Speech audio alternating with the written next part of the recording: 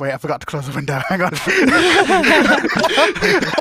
Let's go!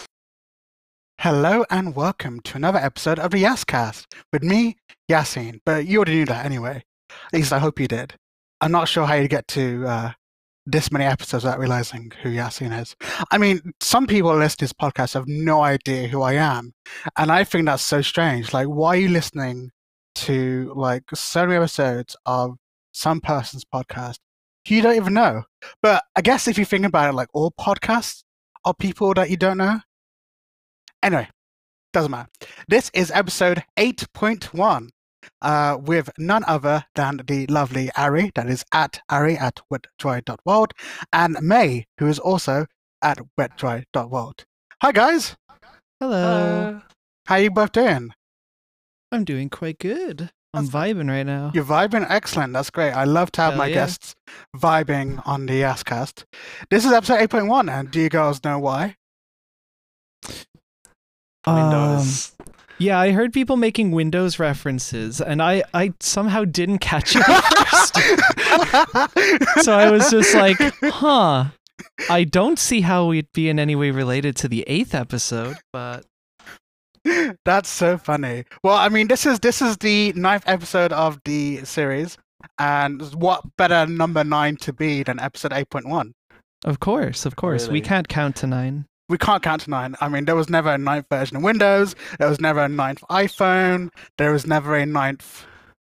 I think that's really it, isn't it? Just I don't know iPhone if there is actually like a tech device that has used the number 9. Next episode is just going to be called Yazcast X. Oh no.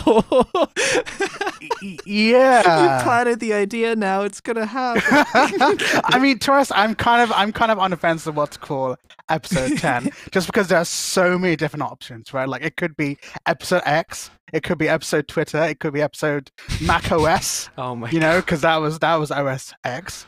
It could be episode, don't know, 2 hands, perhaps. two feet. But it's good to have both of you on here. It's good to have it's good to have two of my lovely sisters on here. It's awesome to be here. Yeah, it's great. So the questions I have for you are many and numerable. In fact, I have a whole sticky note here filled with them. Nice. I love speaking of. I love sticky notes too, just plastering them all over the place. But you guys actually haven't been on the Fediverse for quite that long, actually. No, especially not me. I joined in August, which still surprises some people. Every time I tell someone about that, they're like, my what? I thought you'd been here gosh. for like a year. I'm like, no, I've been here like 4 months. It feels like you've been here forever. I've been a lot longer. I've been like 2 years now, I think. Wait, what? Really? I think so. It was December 2021, I think. That's Yeah, crazy. December 2021. Well, let's start with you then, mate, because you're the longest serving person Oh gosh. who I've ever had on this show. Actually, everyone else Oh my has been gosh. like, I've been here for like 9 months. Actually, no. Joe has been on study longer than you have. So after Joe, it's you. Okay. So I'm honored. so that means you've been on the Fedi for what? This is like you were like 14 or something. Oh, I think so, yeah. Okay, so how did you start out then? So, I mean, I think By the way, it was this is the quickest time between the beginning and the first question, I think, in any episode so far. Let's Getting go. straight to it. Let's go. 80% Yazcast. Yascast percent. Oh my god. Oh my gosh. Anyway, mate, back to your answer. So, I think I don't really 100% remember, but I think Twitter was starting to go to shit, and I used Twitter a lot back in the day before Oh, so I've moved. Twitter was going to shit before Elon Musk? I don't remember when that I even think happened. It's been so sucked long at almost this forever. Like, it's really sucks now because now it's got like quite a political lean, I guess. Mhm. But even like before, like, I guess a big part of a lot of social media platforms is, you know, you gotta get engagement because the only Sure. way they're gonna make money is if they keep you on there for long enough. And Mhm.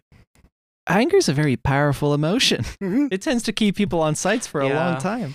Yeah. I mean, I did psychology at university, and that was like 2014, 2013, 2014, 2015, 2016, 2017. And even back then, one of the things we discussed was how anger is a very powerful kind of like viral emotion, essentially, right? Mm. Because people who are angry about a thing will spread that anger onto other people and spread that message. And people who are against that thing will also feed off the anger, and their anger at the other people's anger will then also spread. So you have these kind of two different strands of pro and anti whatever who are both angry about the topic from different angles, and they spread that anger very effectively. And really most of the stuff that we were looking at was pre social media kind of stuff, right? Yeah. So newspapers, blogs, all that kind of stuff. And even that was kind of like a worry that that anger was a kind of viral emotion. And the way that these algorithms are geared is geared towards what gets the most engagement. And so if offline or in early internet days anger was a driving emotion, then online it's just even more potent that way. It's an accelerant almost, the sense of anger that engagement drives. And of course, we can bring this all the way back into Facebook's acceleration of the Facebook's a terrible one. Facebook's, I've never been particularly active on there just because there's never been anything of interest to me on there. Yeah. I go on there on occasion currently purely because there's like a really nice, like I say really nice, a really good resource for just like what's going on in like my local town and stuff. There's like a Facebook group for it. Literally the only reason I go there. That and occasionally browsing Marketplace because it's basically our Craigslist. Yeah. But beyond that, I have no use for it. Yeah, Facebook is a weird one for me. Obviously, because I'm much older than both of you, so Facebook was my thing. It was the cool thing. It was the thing. thing. It was the thing. Yeah. It was the thing. It was the cool place to be on. Like compared to MySpace, Facebook was clean and minimalistic, and it just did the job, right? And you can see, and in fact, you can kind of see how Facebook progressed in how every other tech company has progressed now. The original implementation is nice and clean and friendly and really cool and really good to use. And then as time goes on, they bolt on bits and bobs and change things around, and it's all ugly and hideous and things break and whatever. But I actually don't mind the UX of Facebook that much, but this from the surface. I don't know what it's actually like to like properly use. Facebook's looks all right. I mean, Facebook's UI and UX is like fine. Like there's not much in terms of like actual craft in a way. Like there isn't. It's weird how it's still kind of heavy in lots of ways, but it's relatively workable and intuitive. It definitely suffers from a lot of feature creep, I think. Yeah, there's so many like things on Facebook. There's so many things. I love tech debt. There's so many things on Facebook, but it is mostly usable, compare that to anything else, and it's like, but as Facebook was the cool place to be, and then Facebook stopped being cool because everyone else got on Facebook, and then your grandma got on Facebook, then your mom and dad got on Facebook, and then it became less cool. And then, your boomer aunt sends you little gifs on Messenger all the time. It's like, it's cute, it's sweet, it's whatever. But then they start tagging you and me in stupid posts and commenting on your posts. And I was, oh shit, I really can't talk about my drug-filled benders anymore because my great aunt is on here now. Yeah. Yeah. And the other thing is that Facebook's algorithmic design has also kind of stopped me from posting like things on Facebook. I think I post maybe like once a month, and it gets like 6 or 7 likes perhaps, because no one else that is in my social circle is also using Facebook to socialize. The only reason Facebook like still exists to me is to occasionally check up on people in my life, like my family and my friends or whatever, in case they've updated their status or whatever, and for Messenger, and to browse meme pages, and also to check out meme groups, and also other groups where things go terribly wrong. There's a whole subsection of Facebook called Left Book, which is exactly Oh, yeah. what you think it is. Imagine if a collectiver was like a whole like Facebook doctrine, and you kind of have a general feel for what it was. It basically people canceling each other over the most minor differences. People, Facebook group admins kicking you out of the group and saying, "Oh yeah, if you give us an essay on what you did wrong, we'll let you back into the group." That's It's not very kind of echo chambery yeah, behavior. yeah. I got banned from one of these left book groups for saying, actually, I don't think that China is actually the good guys here, and I guess you're excited to be here, but this isn't the vibe you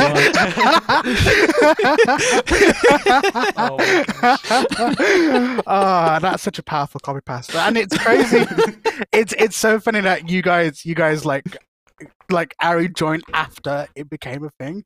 but I remember I saw that going around, and I'm like, what does this come from? I like you finally like made the connection. Oh, it came from like T2 or /Pebble. Yeah. I'm like, oh, okay, I've never heard of that before. This seems fun. I mean, wet dry people like ate that shit up, like it's such a wet dry world. We eat a lot of slop up. Well, I mean, look, like if I had to join if I had joined Mastodon again, I would most like 100% join wet dry world, like straight up.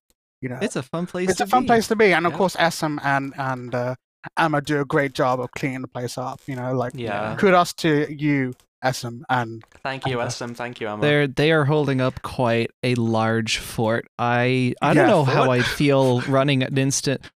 I don't know how I'd feel running an instance with like more than 20 people on it. I mean, my own Discord has like 100 people, and it's like. It's manageable because only like 10 of them are normally active. If I had like 20 plus active users, it would be I don't know if I could moderate that solo. Yeah, no, I agree. Moderation is one of those things that you never really have to think about if you're a user, but it's something you got to think about a lot if you are an administrator, and that's why I have so much like faith in like Autumn, my admin. She does such a absolute fantastic job. It's a grueling, like thankless, like task, and moderators and admins on the Fediverse and in general just don't get enough of it. Yeah. It's really thankless, like by design as well, because the whole point of moderation is it works when you don't notice it's there. Exactly. Yeah. Moderation is supposed to be kind of just like a thing that happens in the background as far as the user is concerned. But like if you're an administrator, it is like everything you do. Everything you're playing whack-a-mole like every single day, constantly putting out fires, and like the fact that like Autumn and SM and Emma and all the other moderators and administrators on the Fediverse are able to do that job of playing whack-a-mole while also being like hilarious fucking people and just like having lives in general, right? Yeah, it'd be one thing if like they were just straight moderators and admins just doing that silently, no, like that's like totally cool, whatever. But I've had that like people like SM and Emma and Autumn and all the other lovely administrators like that are still also active like members of our community and also like hilarious as fucking shit. Like that's like another level of top. Like I don't think I could be a moderator and continue and do my like actual like job and also be like a 24/7 shit poster. Like I can do all three at once. Shit posting is a full-time job. Shit posting is a full-time, like shit posting is my second job. That's why I do it during my first job. Yeah, it's another thankless effort. It is a thankless, it's a side hustle. Yeah, exactly.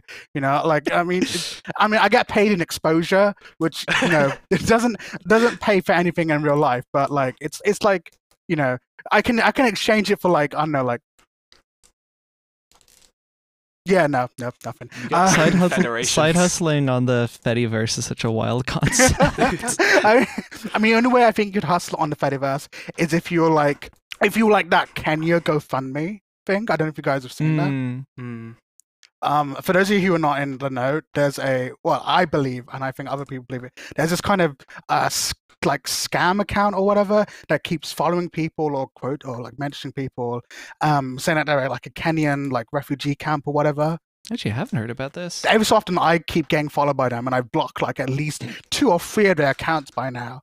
And it's always a GoFundMe link and it's always and if you do any like 10-minute level of like investigation, you'll find out this GoFundMe is registered to some dude in like, I feel like in like the UK or something, and like his name does not match the name on the account, all that kind of stuff. It's very clearly, obviously, some kind of. It all seems very above board to me. Yeah, of course. And you have no way if the money is even being dispersed to these to these refugee camps in Kenya anyway, for starters, you know. And that's the thing with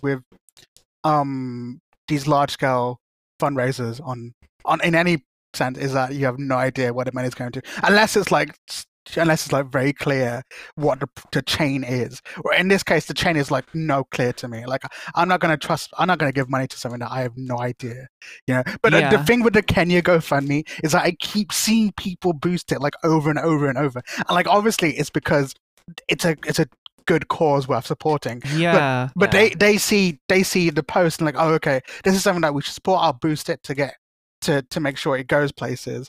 And you know, and in reality, it's not actually like a real thing at all. It's a funny thing because like generally it's a good thing to boost, like, I don't know, things like mutual aid posts go crazy on the timeline, but it's very difficult to verify, I guess, the validity sometimes. Yep. And it's weird to be skeptical about that kind of stuff just in general. Like there's just a vibe about it. I'm not sure like even if there is a solution to that necessarily. I mean, misinformation on the internet's a crazy one. Oh yeah. The internet is full of shit. The internet's full of garbage. I read a book called "Internet is Full of Garbage." Well, it's not a book. It's like a very, very long PDF. No, that is a book. Never mind. Yeah, it's book enough. It's a book enough. It was. I mean, it was a book. I read the Kindle release. I mean, it was a PDF, and it's on Goodreads. Therefore, it's a book. Okay. Yeah.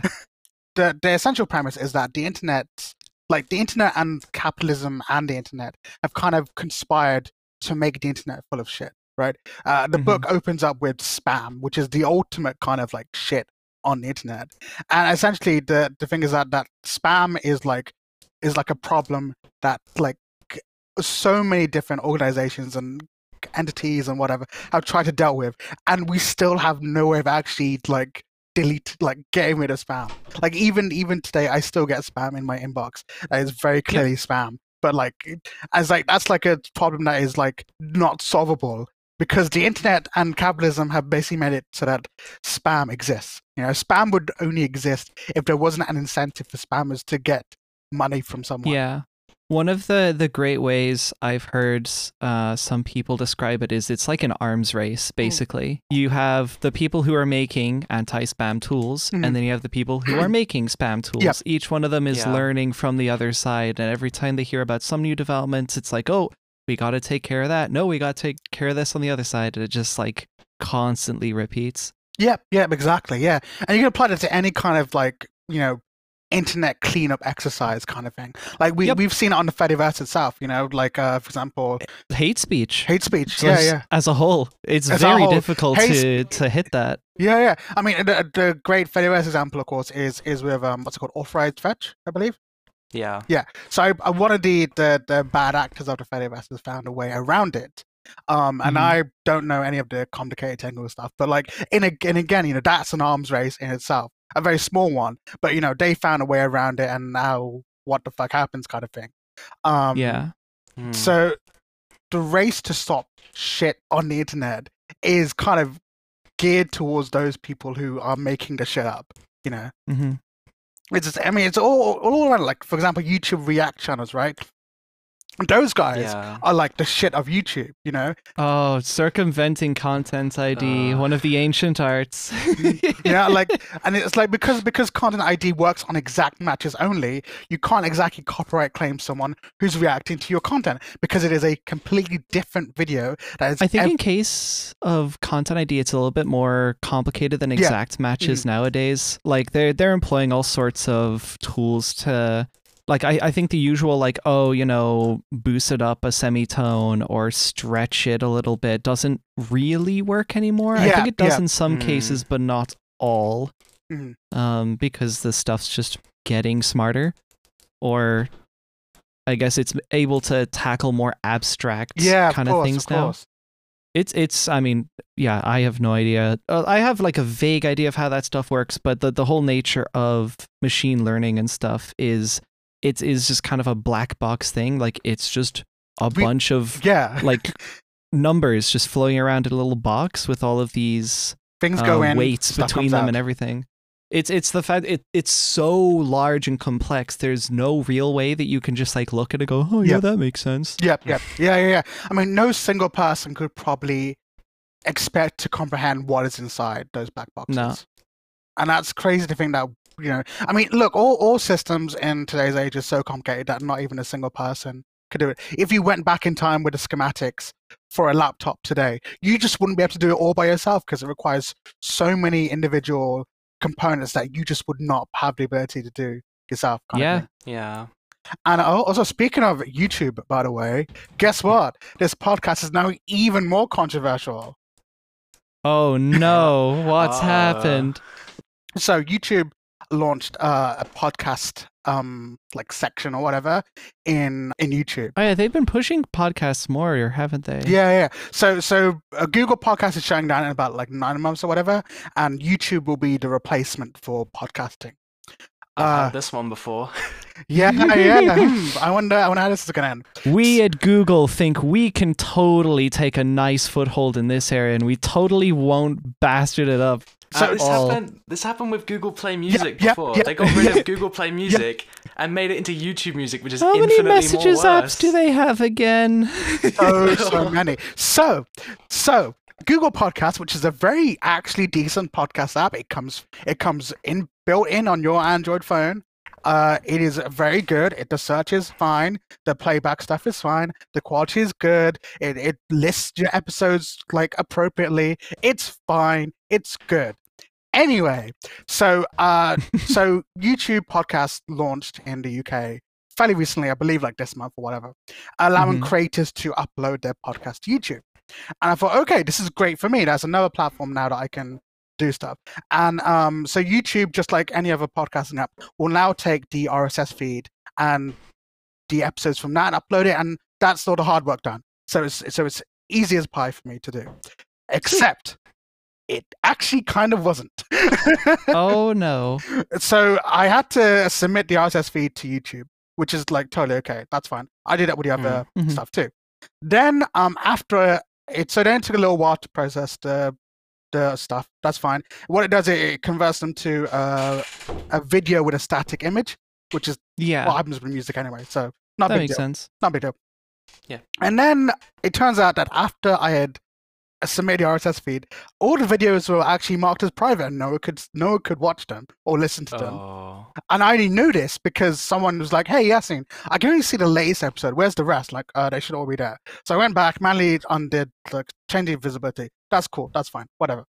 Anyway, the podcasts aren't actually podcasts. They are a playlist of videos, which YouTube will then like automatically update, which is kind of different to how Google Podcasts or any other podcast app would do it, which is it will show you a list of the episodes and their description, whatever. So it's just a playlist, which, okay, sure, fine, whatever. Anyway, now, but here's the thing. YouTube will like scan the podcast like they would a video, which means that I have to unintentionally, I have broken YouTube's misinformation guidelines. Huh? Oh. Episode 1, which is the third episode in the series, is now unavailable on YouTube because, right, at 1 hour and 18 minutes in, Matty made a joke where he said that 5G turns you gay. No. It's just gonna get claimed now. And because of that joke, right, I broke some misinformation policy of YouTube, and now that episode is gone. It is erased. I've appealed it, okay, but there's no actual way to like describe why you're appealing it. You just have to hope. But that episode has been out for like over like 2.5 months now, right? It has been on every single other podcast platform known to man, and not a single one of them has taken it down, or any of the other episodes on my list. That is bizarre, because like if I'm not mistaken, stuff like that is usually manual review. So like someone would have had to have reported that. I'm not sure if like Right. YouTube like has a bot go through the transcripts and go like, oh, I mean, that's what I think. 5G and gay? Mm. This looks sus. I'm going to send this up to headquarters. No, I'm pretty sure that has to be manually reported. So I'm curious what happened there. Yeah, because the timestamp is very specific. It is weird because the timestamp is like in like the middle of that little segment where Matty talks about 5G making you gay or whatever the hell he said.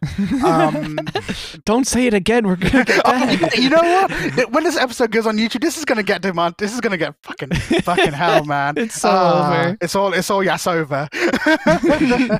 But yeah. And so I mean, I'm still gonna upload videos. I'm gonna still upload episodes to YouTube. But like, if it keeps getting me in trouble, I might have to just stop, which is a shame because obviously some people are like, oh, why aren't you episodes on YouTube? I'm like, well, actually, YouTube's workflow sucks for uploading like podcasts. The workflow kind of makes sense. It's basically just rolling off their existing infrastructure. It's like, yeah. hey, we have videos. You can just upload it as a video, and we have playlists. Like, it They're makes just kinda sense from like a making do with what they YouTube have. perspective, but like from a podcast perspective, it like completely doesn't. It's quite... really similar to how YouTube music works. Yeah. Very similar to that. But I feel like it's a weird way of doing it that doesn't make much sense to me. But like, it's YouTube, so whatever. Right? Yeah. You're kind of using a wrench to hammer nails. Yeah, but, essentially. like, Yeah. A wrench hammer nails. That's a good one. Yeah. And yeah, the annoying thing though is that YouTube does not give any information back to my host. So my host is Spotify for Podcasters. Essentially, what YouTube not providing Yeah, I valuable know. information Yeah. when something goes wrong.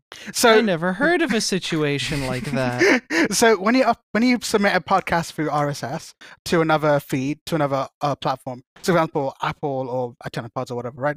They will feed back playback information to me, so the view count and how long they listen to, or whatever, all the kind of good stuff that I need to know, right? YouTube, as far as I can tell, does not feed any of that information back, because I know that on YouTube I have about like 20 views, and if I go and check my my host, they will not report anything from YouTube at all. Like there's nothing there. And I'm thinking that YouTube actually isn't passing on any of that information back to my host, which is very annoying for me, because now to like manually kind of add all the YouTube stuff, and it's like, it's annoying. It's very annoying because everyone else does it just fine. Like even Apple is like, yeah, sure, here's all the information. I'll pass it back to your host fee, no problem. You know, it's like, Yeah.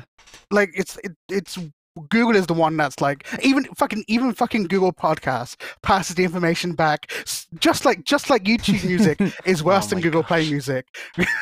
Yeah, no, I think they literally just like brought in the old YouTube mentality with that one, to be YouTube honest. always wants to be different in all the wrong ways. It's just very annoying. It kind of sucks, you know, as like a workflow thing. And now I completely understand why everyone fucking hates YouTube as a creator, because this is my first experience of using YouTube as for anything, right? Because all I do is Welcome to watch the stuff on club. it, and I know I'm in like a pretty lucky position. Like I've been doing YouTube stuff on and off for quite a long time, but I've thankfully never in like a really bad way run into those kinds of problems. Like, have I hit copyright issues? Yeah, but it was copyrightable content, so go figure. You know, the solution is just, you know, re-upload it with something that's not copyrighted, right? Yep. But like I hear some of the stories that go on with, I mean, it's big and small YouTubers alike, and they go through like the stupidest goddamn shit, and I'm like,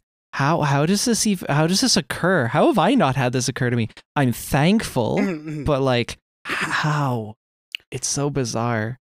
Yeah, exactly. And YouTube, it's like, you know, hammer and nails, whack-a-mole kind of thing. It doesn't make me confident for a potential future where I actually do become a larger creator, and like that is a thing that I'm partly doing like for money. I could see that being a potential problem down the line. Exactly. Yeah. Like for me, it's like, okay, YouTube sucks. If it doesn't work out, then, well, I have all these other podcast hosts that can do all the oldest Yeah. but it's still annoying because obviously it just means that if it's on YouTube, then it's more accessible and more people can listen, and that's great because I want people to listen to the stories that I'm sharing with from my dear friends, and it's We frustrating. need brain rot to hit as many people as humanly possible. Exactly. Yeah, we need the brain rot. We The Wet need Dry World Manifesto. we need more people to appreciate the comedic timing of myself and this is supposed to be a thing. Precisely. Oh my gosh. I couldn't have said it better myself. I realized we have actually sidetracked again. I just realized that we were asking May. You know what? Forget about that ton first question. Like it's been like half an hour. It's been half an hour. we still haven't asked. Oh my fucking god! You know So what? much for the speed run. So much for the speed run. So much for the speed run. This is I've look. Okay, back to May. So yes, so Twitter was going bad, and that's when you decided to join the Fedi, correct? Yeah, so I think I knew Emma IVG from Twitter before and just various other places. So I saw that she was posting about. I saw that she had joined the Fediverse. She was originally, you're gonna hate this. She was originally on Mastodon.social, I think. Emma, no! Look, I'm sending a DM right now. Oh no! Look, we've all made mistakes in our life. We've all made mistakes. I will forgive Emma for doing that. Yeah, and I think she moved to Wet Dry World because, of course, that's run by SM. It's a lot more, community controlled, selective. Let's say a bit more smaller. It's a lot more not full of bastards. Exactly right. So I just saw that SM owned that, and of course, I knew SM lightly because SM made SMBot, which is a great Discord bot which makes funny caption gifs and a lot else. So I was like, hey, why not? I'll give it a try. Sure. So I joined, and it just kind of went off from there. Over time, I stopped using Twitter as much. I started using Fedi more, and I just really enjoyed it being like a community. Okay, that's cool. So Wet Dry World is like over 2 years old at this point? I don't know. When was Wet Dry World introduced? My background for joining, I actually forgot to mention. Ari, that part. I never asked you. Yeah. I haven't asked you, Ari. I thought I already had said something about that. No, it was when we joined. I can't believe you just spoke out of turn there, Ari. Oh I my can't God. believe it. I can't believe it. I'm gonna have to kick you out of this Reduced to episode. ashes. No, so Ari, when and why did you join the Fediverse? What was what's your origin story? Yeah, so I had joined, my account says August 6th, so quite recently in the grand scheme of things. Mm-hmm. At the time that I had joined, I was already fairly firmly against using Twitter. Mm-hmm. I'll open it from time to time, but almost all of those times just because someone linked me something from there, Sure. or I'm going to go find something that I posted fucking ages ago. Mm-hmm. I don't remember exactly when I had kind of just stopped using it. I think it could have been early this year, maybe. Sure. Sometime maybe around I don't know, somewhere in the, first quarter or something like that. It was, I think, sometime at the beginning of the summer, maybe. I know around there at least, I was using Tumblr actually. Okay. That was kind of where I had migrated over to, and I was like, yeah, this is cool. I mean, it's got pretty much all of the stuff that I would have otherwise missed from Twitter, which was just cool artists. That was pretty much the only nice thing I was really getting out of that. You have the meme accounts and stuff, but I can live without the meme accounts. Half of them end up getting into drama anyways, so I'm just not interested in that. But the amount of super sick artists that I was following on there it's still a bit of a bummer that all of them have completely relegated themselves to there and have not fully. It doesn't seem like they fully considered migrating, much less attempted it, but I don't know. To each their own. But yeah, I'd already pretty much been off of there. I was on Tumblr for a while, and what had happened, I don't actually remember how I came across it. I was scrolling on Twitter for some reason or another, and I actually saw a link that Emma had posted Oh my gosh. on her Twitter. It was essentially because I'd already known that like Emma had migrated off to, well, from my, more out the window view of it, because I had never been on Fetty before. I was just like, oh yeah, she's migrated to like Macedon or whatever's going on over there. So did you know Emma on Twitter as well? I did, yeah. No, I don't remember exactly how that started. I remember I'd been following Emma for I think like maybe a year or maybe even 2 at a stretch prior to this. And we had like interacted in like very small bits, but I don't think anything major. I think we might have been mutuals, but I don't remember exactly. But yeah, at some point I'd come across this link, and it claimed to be an invite code. Now, here's a fun thing. Wet-Dry World is not an invite-only instance, and I didn't know that at the time. My perception was, oh, cool, this is like some like exclusive club thing. Well, I need more excuses to not be on Twitter, so sure, I'll go see what this is all about. So I made my account. I got my first app. I think like my first iOS app. I don't remember what I had used at the beginning, but since then I've mostly been using Ice Cubes. Sure. And I very recently got my invite to try out Fetty Text, so I'm giving that a go as well. Okay. But yeah, I accepted the invite code, which is basically just a decorative link that just takes you to the sign up page. When I had brought this up to Emma, like I think, I don't know, a couple weeks or a month or so later, I don't remember exactly. I got fucking laughed at so hard for falling for the bit. Oh my god! So you're telling me you joined Wet-Dry World because you fell for some primo bait? Yeah. And the thing is, there was I think some sort of a running joke. It's like, oh yeah, if we just pretend it's an exclusive club with invite codes, then way more people will join. The thing is, it totally works. Right. It is such a good strat. I mean, Charles, I didn't know that Wet-Dry World was open invite until this moment. So yeah, the exclusive like club vibe really does work. I'm not sure. I honestly, I think it probably should be invite only at this point, because it's gotten quite large now, and the moderation team is still very like 2 people small. So I mean, you guys are on about like I think like 900 active users at least. We're coming up to it. Yeah, no, I think the last check was like 840 or something. Right. Yeah. So that's quite sizable for a small instance.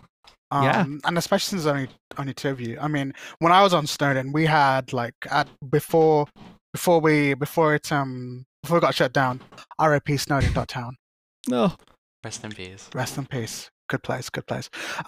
Before it closed down, we had about 300 users, and we had 2 moderators. So 2 one admin and 1 moderator. So yeah, for Emma and SM to take care of like nearly 900 people is incredible. That's daily active users. Sorry, monthly. Is it monthly? Yeah, monthly active users. That's not like an actual like total user count. It's probably much higher. Like I don't know how many of those people are like actually currently active. I think I maybe am mutuals with 20 Wet-Dry World users, maybe. Give or take. I don't know like the exact numbers. I've never like properly looked at it. That's just my like vague guess. Well, that's fun. That's fun to know that you two have like you two are so. It's so funny because May has been on Faith for like 2 years, and you've been here for like almost 6 months. Like completely different. Like yeah, like May is a veteran. Basically been through the war. And Ari is like a I'm a new Jam. And I was a greenhorn, but people are like so confused by the fact that she is one. Like I thought that she'd been on Fatty for like ages, and I just didn't interact with her at all until fairly recently. The reason why I didn't interact with you until fairly recently, Harry, was because you only joined fairly recently. Who would have thought? Who would have thought? Yeah, I remember it was like only a short while into my time on Wet-Dry, I started seeing a bunch of your posts getting boosted. And I very quickly got the impression, wow, this person seems insane. Awesome. You saw my post on Fetty, and that was just kind of it for you following me, right? Yeah, I think I'd seen your posts like floating about for a couple days, and then at some point I was just like, yeah, I see them on the timeline enough. Their posts are pretty funny. I'll follow. That's usually my mentality with following a lot of people. Yay! It's like if I see their Great. stuff enough and it's like consistently like, yeah, it's pretty cool, then I usually follow. I'm consistently good. Thank you, Ari. Thank you. You're consistently good too. Yeah. So you followed me, and I followed you back because like Wet Dry World, and also like I liked your vibes. And then May followed me because you posted the Welcome to Wet Dry video. I Oh think. yeah. Yeah. And then I commented saying, "Oh my god, this is such great work, you two. Like, this is amazing." And then May was like, "Thank you." And then May followed me. I was like, "Well, you know what? I think I'd seen your posts in the timeline before, and I was just like, this person is maybe a little bit insane. So I don't know. I had at the back of my mind that I knew who you were, but then I saw you comment on the post, and I was like, okay, I might as well follow them. And I followed you back because like, wow, well, this person seems really cool too, so I'll follow them back. And now here you girls are. You have both been embraced into the Yas family, and also on my podcast too. Let's go. Yeah. I've never done podcast May's stuff before, actually. I've thought about doing it personally, but I've just like been like, I don't really know what I talk about. Well, don't worry because I'm doing all the questioning. We got the questions. I got the questioning here. No, that's great. Yeah, and now both you and my family, and May is only here so that I can claim child benefit on her. Yes, behalf. of course, for tax reasons. Hooray! Yeah, that's right. Although I mean, I don't actually know how many people who are in the family who like are of the age that would allow me to claim child benefit on their behalf are, and I don't know if I want to count that much. I mean, even before Fetty, the Yas family was kind of like a very gangly, tangled mess of weirdness. It kind of got pretty weird in real life. I mean, like when I was at university, like it was also a thing too. And that kind of got like really kind of tangled and messy and stuff. It got even more tangled and messy and stuff when two people started dating, and then that like technically like caused like an implosion, I suppose, if you want to think of it. Oh dear. Because of the implied well, I mean, if one was my sister and everyone was my brother, then you get the kind of, I mean, it was funny to me. I think it was funny like that happened. Probably not so funny to them, but they're the ones who fell in love, not me. So not my problem. Their business. Am I right? Their business. That's right. So the first question I actually want to ask you guys is were you two friends on Twitter before Fetty, or was it Fetty where you two became like? It was Fetty. Yeah. Oh, that's great. At the beginning of all things, it was Fetty. That's so cool. Yeah, you two are real close. I get that. Should I tell this story? I think I reached out to Ari. Okay. What was it? I think I just saw one of your posts on the timeline, and I was like, I was really looking for more music producers to follow on Fetty because there's not that many music producers on Fetty. They're mostly still stuck on Twitter, unfortunately. So I was like, oh my god, a music producer. And then I was on Discord, and there's this music producer community Discord server called Form that a lot of music producers are in. So I just searched on Discord for Ari's name, realized it was the same person on Fetty, and just shot a DM saying, oh my god, no way, I recognize you. You're cool. That's awesome. I remember we then had like a several hours long conversation about underscores, I think. Oh my god. I'm pretty sure it was underscores, cool. as fate would have it. We talked about a lot. That's what usually happens when I meet someone. It's just like info dumping. Yeah, it's awesome. Yep.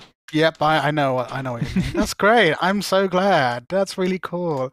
Yeah, because you two totally have like the BFF vibes going on, which is real cute. Yeah, we've noted like more recently, like we got like real close, real fucking fast. Yeah. I mean, look, it's like with me and Jess, right? Like who was on the episode before the last one.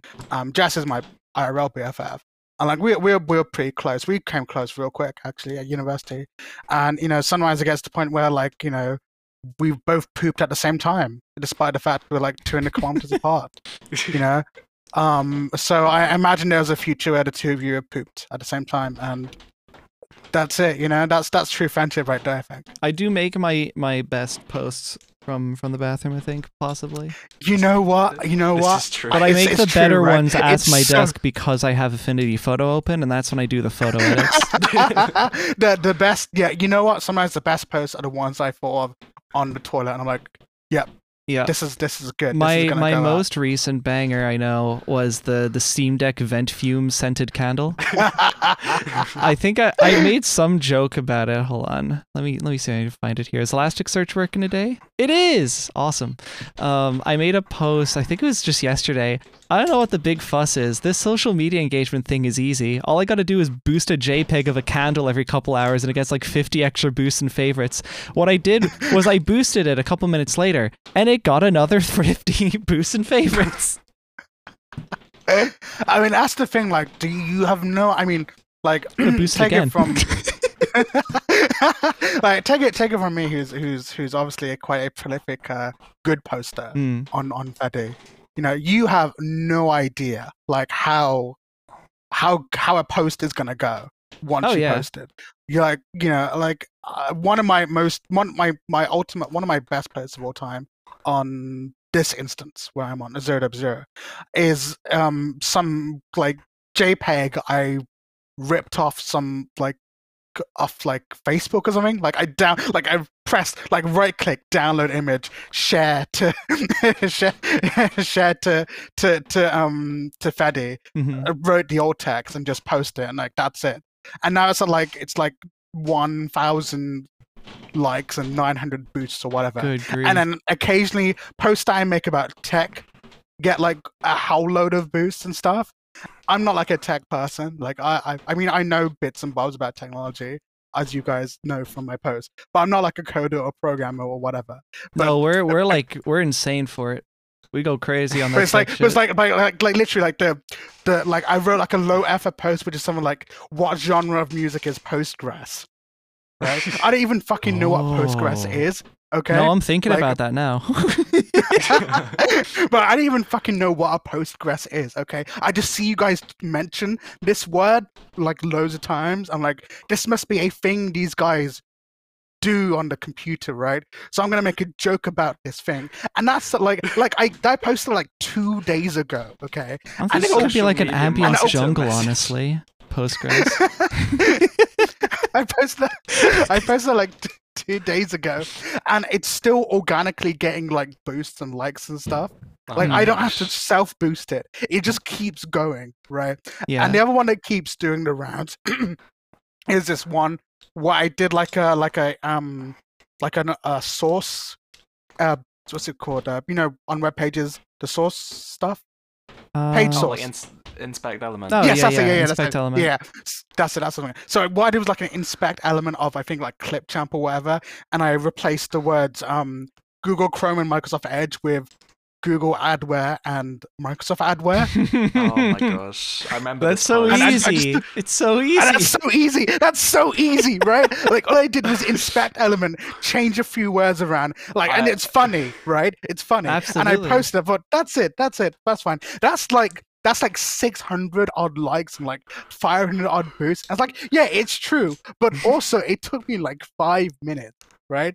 And then compare that to stuff that's like that I like put effort into, like this podcast, I suppose, or like anything that requires like anything that is like more than a paragraph long. Yeah. And it's like, oh, you know, kind of thing. But the other thing is that even when things that I've posted that are like long also get like loads of traction. For example, I posted back on Snowden. I posted like a kind of a small micro essay about the government's anti-protest plan. Mhm. And as I put a bit of a headline, I was like, "This is why I'm a threat to the state," kind of thing. And essentially, it was just like a long listing of, you know, the government has outlawed protesting, the government has removed these civil rights and all this kind of stuff. And that post, I think, got like 11,000 likes and so many amounts of boosts. So the So I really have no advice here. I guess it's just like the best way to make your post go viral is to be me. It's as simple as that, really. It's as simple as that. You have to be me. Be funny. Be funny. think- And also be serious. Yeah. And also be both in like a relatively like rough I guess really what posts of mine go viral are like any post. It's an interesting one because like especially I mean if you're just looking for a post to just get shared around a lot, if you're looking for it to go viral, I'm not some guru with this, so like I can tell you for the most part like, you know, how to go viral in any capacity. But I do know, like, just from my own anecdotal experience, I guess, Sure. the things that tend to go real hard on the numbers are just, you know, if it's short, snappy, and agreeable, I guess. Yeah. Most of the I think time, that's a good- that is just funny shit posts. Like Steam Deck vent fumes candle. Literally anyone who's like owned a Steam Deck or knows someone who has a Steam Deck has probably heard of the Steam Deck magic fumes from the vents. For those who don't know, just in case you don't, I noticed this from the first day I got my Steam Deck, and I thought it was just like a temporary thing. No, for some reason, the Steam Deck has a very lingering, like, vent smell. It's like this, the best way to describe it is it's very much factory plastic. So if your console starts getting warm from you playing some games, all you gotta do is just like you put the top of the console to your nose, you just take a deep breath, and you just smell the production line that it came off of. And there's something surprisingly alluring about that, and it's become a whole meme now because, well, haha, it's funny to huff my console's vent fumes. But also, there's a screenshot that's gone around from Steam support. Someone asked, like, hey, is this, like, okay to do? And they were like, look, we don't think that it would hurt you, but you probably shouldn't be huffing your vent fumes. We get that it's a meme, is actually part of it. We understand that this may be a meme, but for your own like personal safety, we would maybe recommend against that. Yeah, that's fair enough. So good. Nerd emoji, you can't huff the vent fumes. No, actually, one of the other posts that did go hard. You know, actually, you're right in what you said, I think, because one of my other posts that have gone hard and continues to like linger on in the Freddy collective is the boiled pizza. Oh, the boiled pizza. Like that was just me. That image was like on Facebook. I downloaded it. I pasted it into the text box. I added the alt text. I put the caption. I hit post. That's it. 500 likes or whatever. No, you know what? That's the trick. You put alt text on it. That's what makes it go hard. SEO. I'm not actually entirely wrong. I've heard people like come out and outright say, "Yeah, I would boost your funny meme, but you didn't put alt text on it, true. so I don't want to." It's true. I never boost anything that it doesn't have alt text. Yeah. Obviously, the exceptions are bot posts because bots can't add alt text, so I forgive them. For that. It's a funny but one. Humans, the humans should be able to add alt text. And yeah, you know what? Adding alt text is a good way to do it, and especially when it's something like boiled pizza. But you're right. You know, it has alt text. It is a short message. It is disturbing. It is like jarring, right? Remember, I think I showed my mom the boiled pizza image, and she was very, very confused. But she's also very much like used to the kind of humor that myself and even my friends have. Right, sure. Like she doesn't entirely get it, nor does she claim to, but she just kind of accepts it. It's like, yeah, you know, this seems like an Ari thing to do. That makes sense. So Ari, yeah. Like, and the boiled pizza thing, like, has stuck around so hard that people will tag me in posts about boiled pizza being mentioned in like any capacity. And like there was this one video that came out recently of some guy making like pizza soup in which he boils the pizza. Oh no. Right? And that like went hard on YouTube. And then obviously people shared that on Freddy. And every time someone shares that video, when that video came out and it got shared on Freddy, like I think like in like one day I got like 10 different mentions of someone. And Yasin, you've probably seen this video by now. Yes, of course I have. I have seen the boiled pizza. I've seen the pizza soup. Okay, I've seen them all. I've seen every I've goddamn seen them pizza all. that's I've ever been seen it. boiled. I've seen this. But yeah, I've seen many boiled pizzas in my I've seen my life. many a boiled pizza in my time. Something to tell the grandkids. Uh, Remember when I was your age, I saw so many boiled pizzas. so another question I want to ask both of you, because you're both like music producers. Yes. So there's obviously conversations about AI in like art. Yeah. But is there a similar kind of conversation in the music scene? Or is AI music kind of like a different thing entirely? There has recently, I saw, unfortunately, when I opened Twitter for the one time a month that I do. That's a good way to start talking about opening Twitter. Unfortunately, that's the only kind of fortune you're getting is the bad one. Exactly. Twitter, unfortunately called X. Because I follow a lot of music producers there still. There was a lot of boosts and replies to this thing that was marketing itself as, oh, you can type in a prompt and it'll generate a song based on the prompt, and it has lyrics and it's musically coherent, and it's definitely a conversation, because it's like when, I don't know if anyone was around for this, but when sort of Stable Diffusion, or was it DALL-E, was just like becoming mainstream. It was like and DALL-E because it was the mainstream one, and then Stable Diffusion was what the slightly more savvy people would then install in their BV computers to just have DALL-E at home. I think it was called DALL-E Mini or something, and everyone was on Twitter was just like, oh, guys, you can type a funny word. Oh, look, I made my OC, and it looks like a pencil drawing. That was before it got really good. Everything was like smudgy back then, but now, of course, it's actually trying to like be on the same level as real worryingly fast stuff. Like, and we're gonna, unfortunately, like inevitably, we're gonna see that in the music scene, and there's definitely a conversation to be had about sort of the right use for those tools and the copyright implementations behind them, especially. Sure. I've got a bit of a bold take on that. Go ahead. I'm not convinced that we're going to see AI take a huge foothold.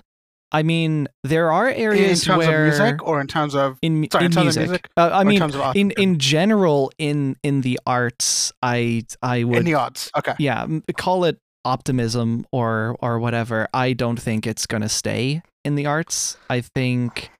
Okay. First of all, the whole thing about calling it AI, I've always gotten bugged about, but I'm not the first to say that.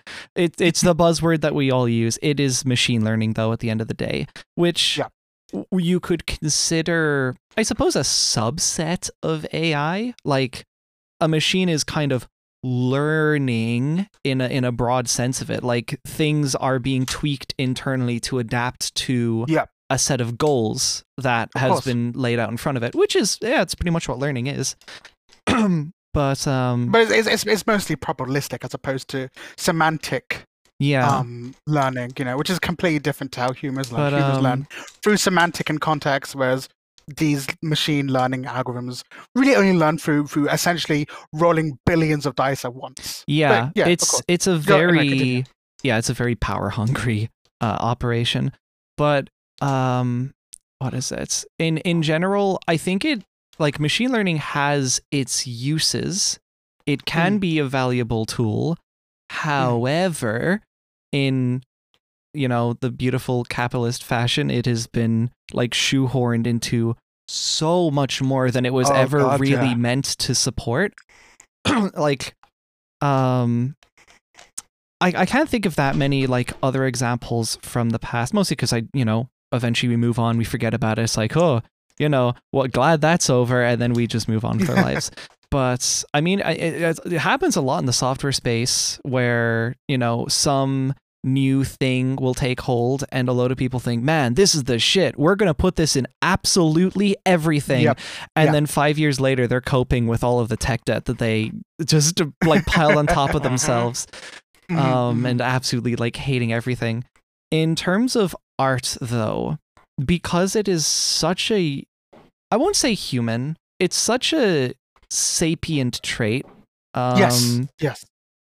That like you can imitate anything you want with any sort of algorithm or whatever, But part of the reason that people like art most of the time anyways is be it subconsciously or otherwise, because a lot of people don't think too deep on art, but I feel like there is a very strong kind of like just this subconscious human connection that's made with art, because it's a form of expression at the end of the day. Yeah. The more expressive the art, the more you're able to connect with it. But if there's an algorithm that's just got a big data set of this art is good, and then it just smashes it all together and gives you this art, well, the thought behind it was it crammed a bunch of stuff that already exists at random and just kind of gave it to you. Yeah. There isn't exactly. there's no soul in it.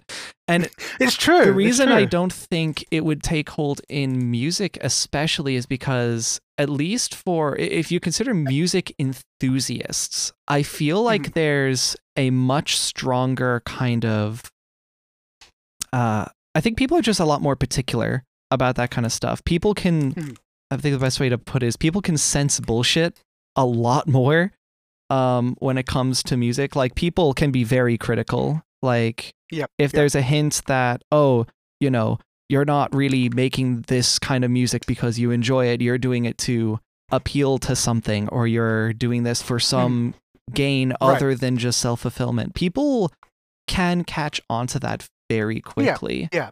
And while I can see, there are tools that I would even consider using that are already prevalent in the music space. Machine learning, like denoising tools, can be a huge one. But then again, that's just another little tool. I think some people get very broad with the definition of tools when they refer to AI. Like, some people go, "Oh, it's just assisting me with my art." No, you're generating the whole piece. Yep. And you can make your arguments of oh, but then, if there's defects, I can catch this and then paint out that section, and then the AI will fill in the spaces. Yeah, but you just told it to fix that point. You're kind of you're a director. You could say that. Director of the art, but I don't know if I would say you are the artist behind the art. The artist is more than likely the hundreds of thousands of other artists that your data set is based off of. Yep. I agree with that take. I agree with you completely, because I think especially with music is that, okay, consider visual art, right? Most people don't really look at visual art as often as they do listen to music, right? And listening to music is an active and also a passive, participation, right? People listen to music in a broader variety of contexts. So in my eyes, I think the only real kind of push that AI music could come into is kind of radio friendly bubblegum pop kind of stuff, right? The stuff that's already fairly machined and fairly cookie cutter. That, I think, would be where AI music could probably have its main kind of raison d'etre to replace the cookie cutter stuff. Because why be a? I mean, it's funny because it is exactly the same logic behind acts like KDA, right? Why actually have human musicians do the work when you can have not human musicians do all the idol work? KDA is a perfect example. It's there's actual artists behind it, but there's avatars. So KDA has human performers, right? But I see them as the kind of K-pop gorillas. Yeah. In essence, but it's a little bit different in that gorillas, the actual band members are tied to the individual characters, so to speak. Whereas with KDA, the characters are in the band of KDA, whatever, I forgot their names, whatever. But the characters are separate elements to the artists. So for example, I know KDA, for example, has swapped out individual artists. Okay. Yeah. Right? So they're not representative of the artists themselves. They're just kind of voice acted, I guess. Yeah. They're voice actors essentially. The artists are essentially voice actors in KDA. They're swapped in and out, kind of. If you know, and KDA is a perfect pop band because they don't get tired. They don't have illegitimate relationships. They can make music whenever they want because, well, if you don't want to work for KDA, you can just Riot can just swap you out for someone else. And in this sense, you know, Riot could make the perfect ultimate band, which is KDA backed by AI, right? And I think that is kind of what AI music could be used for, to make the perfect pop band in the KDA style. But in terms of like other genres of music where you know, anything, even traditional pop music outside that kind of radio cookie cutter pop music, that I think still requires its like because there's someone like, I don't know, like Michael Bublé, for example. He is popular because he's Michael Bublé, not necessarily because of what he sings or whatever, but like the Michael Bublé the artist and Michael Bublé the art are completely inseparable. If you make Michael Bublé to an AI who can sing whatever he wants, well, it's not really Michael Bublé because it's not him singing the words. You know, and I think you know, AI, but whereas compare that to visual art, right?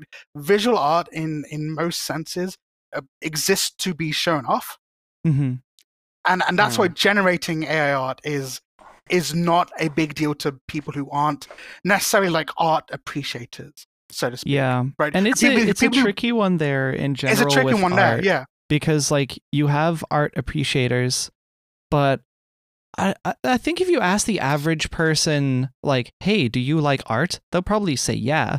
But I'm not sure. Like, I wouldn't know the numbers exactly, but I'm not sure how many people, I guess, think about the art that much. They'll go to watch a movie and it's like, I enjoyed it, and then they'll leave. And I mean, I'm similar. I'm not hypercritical of media. Of course. But if there is something that's like legitimately off about it, it might irk me. Like, I might have an issue with it. And I do like to, I guess, critique the things I enjoy, because it just gives me, if, you know, at best, it gives me a deeper understanding of the work that I already appreciate. And at worst, it makes me kind of reconsider it, but maybe I find like some alternatives or something. But I'm not sure the average person is kind of, you know, they go about their day, you know? Not everyone wants to be a critic, nor does everyone need to be a critic. In fact, I think we could do with less critics. But like, the thing is with, I guess, the push for AI in media, their big focus is mass appeal, you know? So long as it appeals to the majority, then we don't really need to worry about like all the people complaining about it. We can kind of push them Yeah, of course. I don't know how that mentality is going to like carry forward. Like, there's lots of unknowns. I really doubt it'll like just stomp out real like human or whatever sentient artistry forever, because it's a very intrinsically us thing. Like, the only way you can really stomp that out, well, it's a very I could think of a way of doing that, but it's a very grim and like society ending trick. Yeah, exactly. Doctors hate them for. Actually, I if I recall correctly, I believe Hasbro or who is the owner of Wizard of the Coast, correct? Are they? I think I remember hearing some situation about them a while back, but I don't know. Maybe they're Hasbro. It's either it's Hasbro or Wizard of the Coast. Basically, big game board game people. Yeah, I believe it's Hasbro. Let's assume it's Hasbro. Someone is going to correct me, I'm sure, in the replies. So I don't need to worry about that. I actually haven't done a correction in a long, long time. So maybe I'm just telling the truth in every single episode. Maybe but I'm actually, just everything that happens. Maybe everything on the Yascast is the truth at this point. Like if I say something, it retroactively changes reality. The 5G to fit. Butterfly effect. Or if you two say anything, then that also retroactively changes reality to affect it. That makes sense. Anyway, my world will have 10 more billion users. No. No. I'll have to move. It's too crowded. But yeah, Hasbro fired like a whole bunch of like their art people. Or like the designers and artists and whatever, and put up new job listings for essentially like retouch people whose sole purpose would be to retouch AI created design, essentially. It's a cool way to lose your like most dedicated fans. Yeah. Yeah, exactly. And I believe the Wizard of the Coast mention is pertinent because they are owned by Hasbro. You know, I'm just gonna Google it. I can just look it up, right? I feel like who owns. I feel like people who are like really into. I don't know. I could be wrong. I feel like people who are very into Hasbro. board games Yes. are like just, you know, they're passionate about not just the game but also, you know, the work itself.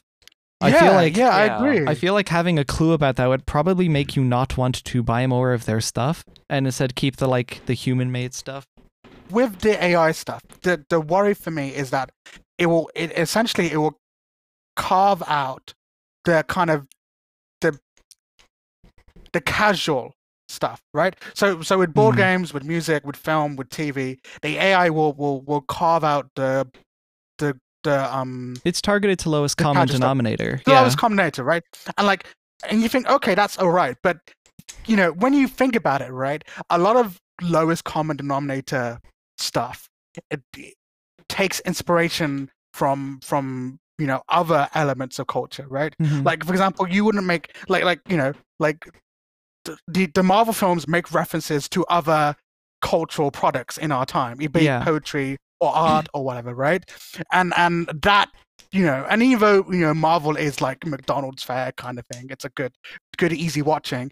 Without the other elements of that exist in our culture, those Marvel films don't exist.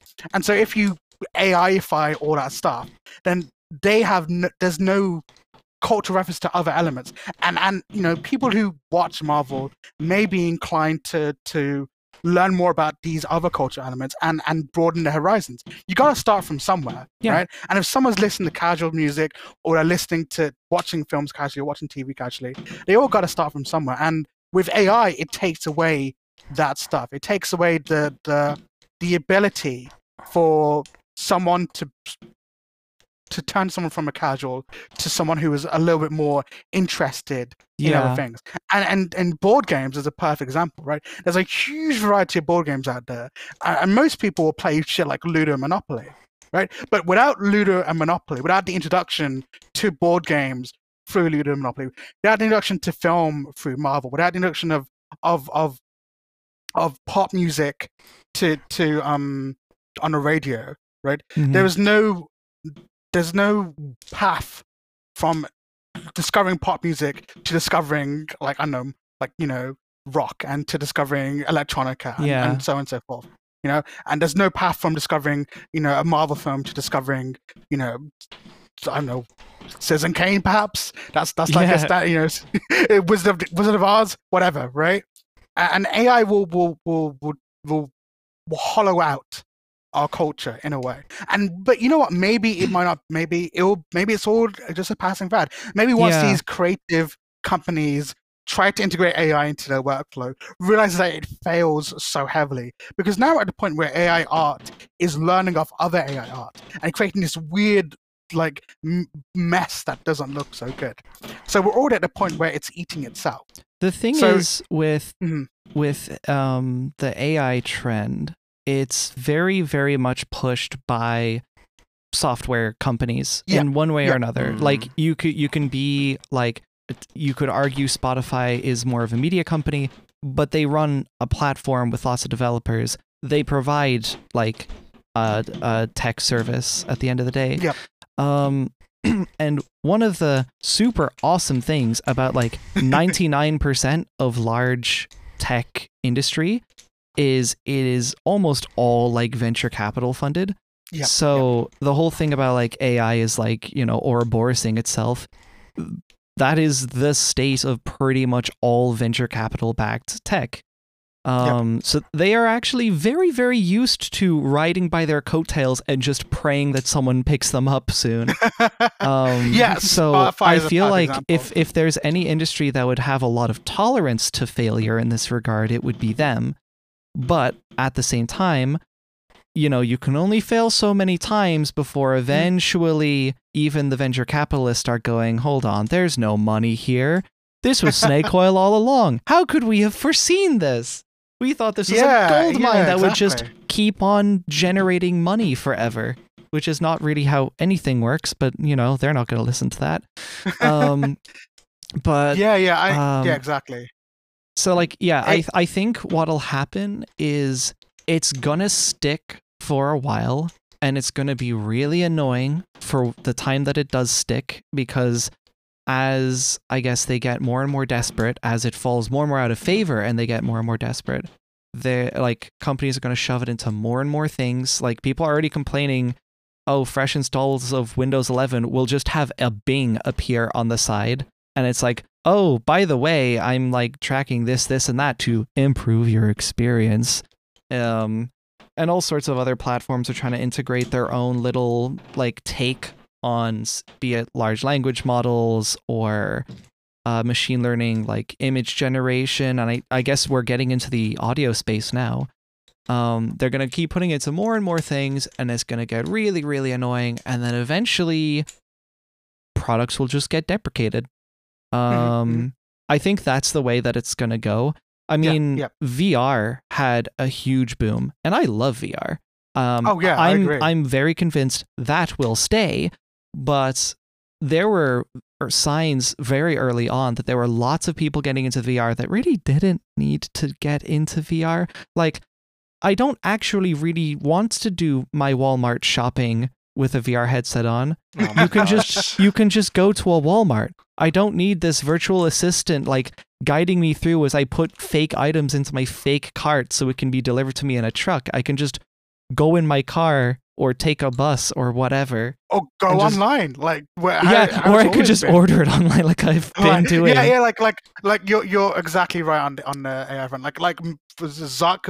Zuck, I think put in was it 50 billion or something? Yeah, Meta's. How did I forget that? Yeah, Meta's take on the metaverse. The whole thing that they renamed their company around, where it's people are going to do all of their business or almost all of their business in VR.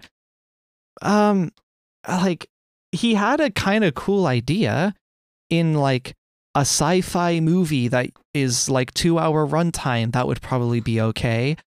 Yeah, he just watched Ready Player One and wanted it to be real. It's very Minority Report. Yeah, right? It is exactly straight out. But if you actually extrapolate, that 2-hour runtime movie into an actual cultural revolution that's supposed to stick for generations to come, I don't see that panning out very well. I don't see how that would not have, even if it were to stick, which it hasn't been. Meta is reeling in that at the moment. The industry's not that interested in VR. Some businesses will make great use of it for, I guess, prototyping. And in lots of cases, VR is great for training. Perfect, good application for it. That's actually super cool. Yeah. But VR is the good. idea that I'm going to take every single one of my business meetings with a headset on, rather than I get it. People don't really want to come into the office, but even me, a very insular person, can respect, the positive human, back to back of just being in front of each other and talking. I can totally appreciate that. It's VR had a similar state where it was kind of shoved into everything, and it was really, really annoying while they were doing it. We had the metaverse buzzword appear, and now, people aren't really talking about it anymore. People are joking about the metaverse, mostly in tech circles, but I think in the mainstream, it's we kind of just forgot this happened. Facebook is still Facebook. Whatever. Most people know VR and will think of a Quest, right? At best. But they won't think of the Horizon Worlds bullshit or whatever kind of thing. Or maybe, but the thing is VR is a perfect example because Microsoft went hard on VR to the point where every installation of Windows 10 and Windows 11 had Windows mixed reality built in. And now have you heard about that? Yeah, so mixed reality is being deprecated. Yep. Which means that if you have a mixed reality headset that was running Windows reality, it is now going to be a hunk of junk. So we were talking about that actually with another friend of ours. Yeah, sure. And I'm not sure if it'll like brick headsets. There was a lot of very early kind of like freak out over, oh my god, all of these headsets are going to become junk. What will happen, what it's looking like will happen, is headsets will become, I think, a little bit less functional. I think like you can still play Steam VR, I think. Yeah, I think that's still fine. I'm not super in the know on this, so like I'm not. That Steam VR doesn't require a mixed reality anyway, so that'll be okay. But what'll probably end up happening, because it's getting deprecated, essentially all that just means is like, hey, we're not going to provide like a whole lot of further support for this or any further support. It'll still be around to give people like a migration period, but eventually we'll just stop providing it. What'll likely end up happening, I think, maybe it's optimistic, is open source community will probably like go and reverse engineer the shit and build their own driver. And assuming it can be done, and assuming it's not like a huge heinous piece of garbage to work through, we could end up actually better on the other end than we came in. Rather than having this proprietary Microsoft, setup or whatever, instead you've got open source tooling, which could potentially leave you open to actually do a lot more cool stuff with your headset. It's optimistic, but we already have people jailbreaking Quest 3s, right? So, who's to say we can't do some pretty magical stuff with WMR in the next 2 years? I agree. I agree with you on that completely. And I think it's funny that we talk about Horizon World, because like I have a Quest 3, right? And it is a great machine, by the way. It is. I have heard quite a boost from the 2. I had a Quest 2 beforehand, and the jump, I feel like so obviously like, the visual quality and stuff is much better. I've heard pass-through is great now. Yeah. The pass-through is actually usable. Like, some people say that it can read their phones off it. I think I can read my phone. I just don't really want to. But you should try reading your phone on a Valve Index pass-through. Oh boy. Oh gosh.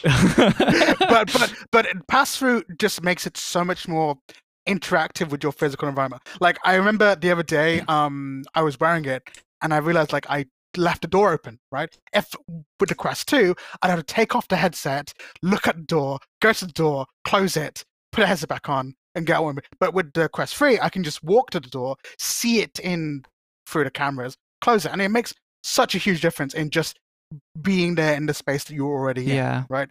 And I feel like the jump from the Quest 2 to the Quest 3, both in one, the lenses actually are good now. I wear glasses, and the Quest 2 was hell for me because there was so much chromatic aberration because of the differences in the light, the lenses, the lenses in the headset and the lenses on my face. So there's a difference there, and the chromatic aberration is absolutely awful, and I couldn't see like half shit. With the new lenses in the Quest, pancake lenses on the Quest 2, or is that only no, they're Fresnel. They're Fresnel. Oh, yeah. Index has Fresnels as well. The Quest 3 has pancake lenses, which can be much closer to your face and much closer to glasses, and I can actually see. Like it feels like how it felt to have worn glasses for the first time, but in VR. Like that's the difference to me. It feels really like cool. I'm wearing glasses again. That's the best way I can describe it to someone who doesn't understand why it's a big deal. And like while the technology inside is kind of like a mid-console refresh in a sense, the actual kind of implications of difference between the Quest 2 and the Quest 3, it feels more like difference between the PS3 and the but more like jump between the PS2 and the PS3 in that sense. The capabilities that it has are the capabilities that are much more significant. So in like I'd say like a year or two from now, it will be a good device. The thing is that Meta has already plowed like $50 billion into metaverse shit, and they need to make their money back somehow. And also, secondly, despite the fact that Zuck makes a loss on on metaverse shit, right? They are really the only ones making mass market headsets, which means that they're number one, right? They're the only one making and cheap mass market headsets. right. There's Yeah. and the only other competitor in the space is fucking ByteDance. You know, the TikTok people. So Yeah. Aren't they like pulling out or something? I don't know. no. They're gonna release the Pico 4 headset fairly soon, which is gonna be their competitor to the Quest 3. I don't know if it's gonna be like any different in any way. The Pico 3 or whatever was like a side grade to the Quest 2 kind of thing. Oh, okay. But no, they're going all in on making a VR headset like Zuck. But like even the thing is that Zuck rules Facebook with an iron fist, right? He is dictator and shareholder and board member all in one, right? So Yeah. it's his personal whims that guide Facebook. So whether he's still past investing in AR in 2, 3, 5 years from now is a completely different story altogether, you know. But hey, that's the way it comes. But until then, the Quest 3 is, I think, a very, very good. It seems a cool one. I've heard some people, I know it's more than one, who have had like those kind of like wow moments, and these are people who are like already maybe not necessarily in the VR space, but they're at least in the tech space. So like they've been following the trends, they've tried out headsets. And I've heard of a couple people with the Quest 3, they'll see like some really cool thing in like mixed reality mode or something like that in pass-through, and they'll pull out their phone to take a photo of it. Oh my god, you know, I think you had one of those. I think you were one of the people I saw. I had the story, So one of the things, so the great thing about the Quest 3 is that essentially it's an Android phone. It runs a modified version of just VR I've Android. got a great basically. story about this. AOSP. Now I'm not really doing anything too much. I'm just modding like the game files and whatever. I'm not gonna like jailbreak it and revamp the whole Fly thing. hacks. but my primary aim was to basically break into Beat Saber so I can add custom songs to it, and that requires you to turn on developer mode and sideload applications. So basically, I want to sideload stuff onto Quest 3, right? So what I did was I was seeing my computer, okay, and I was doing all the stuff in the headset, and basically what it was is I had the headset kind of occupying the top half of my vision, right? So I could still see into the lenses. And then the bottom half of my vision was looking at the keyboard and my phone in my hand, right? And then what happened was that something kind of like funny. So what it was that the default image for some of the mods was just like a scribble saying "insert image here." Oh my gosh. And I was like, this is so funny. I'm going to take a photo of this. So I have my phone, open the camera app, double click the camera app, and I move it up into my visual field, the top half. I'm like, wait, I can't take a photo of this. It's not actually there, right? You know what? And your brain. You want to do an innovation in the VR space? The Oculus app is the companion app. You could just make that an actual thing you can do. Ooh. Phones have gyroscopes. You could just track where the phone is, get the gyroscope information for some more accuracy, and then just wherever they hit the snap button, you just take it relative to where the phone is in world space. That is such you could a cool totally idea. do that. That's totally doable. That's totally so cool. Zuck, get on it. Zuck, get on me. it right now. Don't hire me. I don't know if I want to work at Meta. but like it's weird because like the pass through image obviously isn't like super high res or whatever. Like I definitely wouldn't cook using it. I'll tell you that. But that doesn't matter, right? Because your brain is. Someone's gonna try, of course, but like it doesn't matter, right? Because your brain is very easily tricked by depth information, and the pass-through gives really good depth information. Oh, the eyes are incredibly, like, of all the senses, I think they're the easiest to fool. Yeah. Eyes are, like, easy. It's sound that's actually, like, a really tricky one. There's a whole thing about how, like, the ears are, like, the most easily offended. Like, you could watch a video with, like, really high production value, but if the audio is, like, recorded poorly, it puts people off.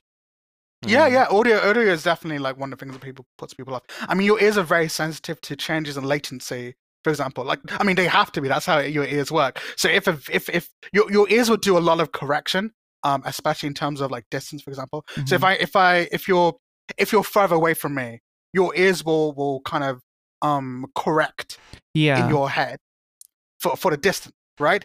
So if you're actually editing video and audio together, and the person who is on screen is actually far away from the viewer, you should actually edit the audio to be ever so slightly delayed, so it matches what the brain would perceive from that distance. Because if you're cutting the audio, so the audio is like immediate, whereas that person is maybe like 0.01 milliseconds behind, your brain will pick up that discrepancy and it will feel weird. So yeah, your ears are really difficult to trick because they're designed to kind of pick up very small differences in latency to create the stereoscopic 3D soundscape that you exist in. Yeah, definitely. But yeah, that's enough gushing, I think, about the Quest 3. That's more than enough for I'll ever give to Facebook, you know. Yeah. VR is cool, and it's getting VR is more and more impressive with every passing week. It's very cool. What's been happening. So hyped for Deckard, like whenever that releases. Oh, so much. That's the Apple Vision Pro that I want. I want it to run Linux. So, you both of you are musicians. Yes. And which we've expressed many times. So how did you guys get into making music? May, if you want to go first. Oh, this is okay. Actually, I think I remember now. So back in, I think it was 2015. I used to watch these videos on YouTube where it was they had these like button controllers called launch pads, where it's basically like a grid of buttons and you press a button on the grid and it would react with a sound, and people would chop up songs and map them to buttons and then play them in a sequence, sort of like they were playing an instrument. And each button could also light up, so people would make amazing light shows to go with them. And I was so into watching those light show videos that I really wanted to get a launch pad for myself, and I got one. I think I still have it with me in a couple years ago, more a couple. And it came with a free copy of Ableton Live 9 Lite, which is a digital audio workstation software. Let's go. And I saw that that's how people were making these Launchpad covers, by chopping up the songs and then using Ableton to map them to each MIDI button. Right, sure. So I downloaded that software intending to only use it for light shows, basically, and it was like a gateway drug into music production for me, because it came with a bunch of free samples as well from some random online sample company, and I downloaded those and I put them in and it's like, hey, this is pretty fun, you know, just like putting these loops together. I didn't know people do this, so I just kind of did that more and more, really enjoyed it. I started uploading stuff to SoundCloud, which is still there but privated. And I think this was also tied into how I was doing YouTube, because I was one of those kids where it's like, oh, I want to be a YouTuber when I grow up. I want to make Minecraft videos. When they don't know about the horrors. Exactly. Like, I still want to do YouTube stuff myself, but I want to be careful with it. Yeah. So I was also uploading my music to YouTube at the time, so that was it tied in well to other stuff I was interested in at the time, really. And it's just kind of gotten better. I've just sort of fucked around with software more as it's gone on, and now I'm taking it as A-level, so. Let's go. Yeah, that's great. I listened to some of your music, man. I think it's really good. I quite enjoy listening to your stuff. Obviously, the newer stuff is much more developed than your older stuff. It's always the newer stuff. But you gotta start from somewhere, right? Like the reason why you learn a recorder in like, you know, when you're. Oh my gosh! The reason why you learn on the recorder is not because it's a great instrument. It's because it gets you, you know, understanding the basics of what makes noise, essentially, right? So May, does that mean you're primarily like a digital musician? I would say so. I think I did a couple like years of keyboard lessons, but it never really went anywhere. Okay. I've been meaning to sort of pick up an instrument, and I might try and I think I'm going to try and learn electric guitar soon. Cool. That's really intrigued me. So right. Well, you should get a Fender Stratocaster, only because one, that's the name I had, and also because that was my guitar when I was your age, actually. Nice. So I think it broke like a long time ago, and I haven't replaced it, and I had to go to university and all this kind of stuff, and that's upsetting. Yeah, I know. It's funny. I was in a band actually for a little while at school. Hell yeah. Yeah, it was so cool. We basically formed because of for year 9 music it was, and we had to create like a piece, either using our own instruments or like the school's like music keyboard things. Oh my gosh. And so I was guitar, my friend was guitar, my friend was also guitar, we had a drummer, and we had a vocalist and a pianist too. I became the bass guitarist because you can't have a band with 3 guitars. Well, you could if you're Cartel, who are a great like pop punk band. They had 3 guitarists and 1 bassist. I don't. It worked. Like their music is great. Okay, they even produced an entire album inside a bubble. Okay, for like a TV show. It's very cool. Anyway. They have 3 guitarists. Their music is great, but no. So I had to be a bassist with an electric guitar, by the way, not electric bass guitar. Electric guitar. So I just used the top 4 strings. Look, we were like 14 years old. We had like, no time. You know, the best way to do it. Yeah, you work with what you have. Work with what you got, right? So from that, we decided to cover a song by a band whose name I forgot. Oh, Stone Sour. I cover Stone Sour song. The thing with this particular song that we chose was that in most music, the kind of the flow is determined by the bass and the drums, right? Yeah. And by chord progression in the whatever, right? In this particular song, the flow was kind of determined by the bass and drums, but also in kind of like a shoegazy way. The vocals were also like a guiding force there too. And like, okay, sure, fine, whatever. So here's the thing. We practice. We got it nailed down. And then literally like an hour before we were supposed to go on the stage, our vocalist just dropped out. Nice. Just didn't want to participate. Didn't want to do anything. Classic band. I'm like, holy shit, we have broken up before we have a name and before our first show. Fantastic. Because at that time we were just working, like our name was like Working Title, because I said that as a joke. It's a baller name. A banger name, right? I'm pretty sure there's like a couple artists that go under the name Unknown Artist with Untitled Track 1. Untitled Track 1. So we went on the show. Firstly, my amp like stopped working, so that was great. So no bass there. The drums were way too loud. The piano was way too quiet, and we didn't have a vocalist. So we just kind of we worked through it together. And it turns out that it didn't matter what we did because we were the best ones there.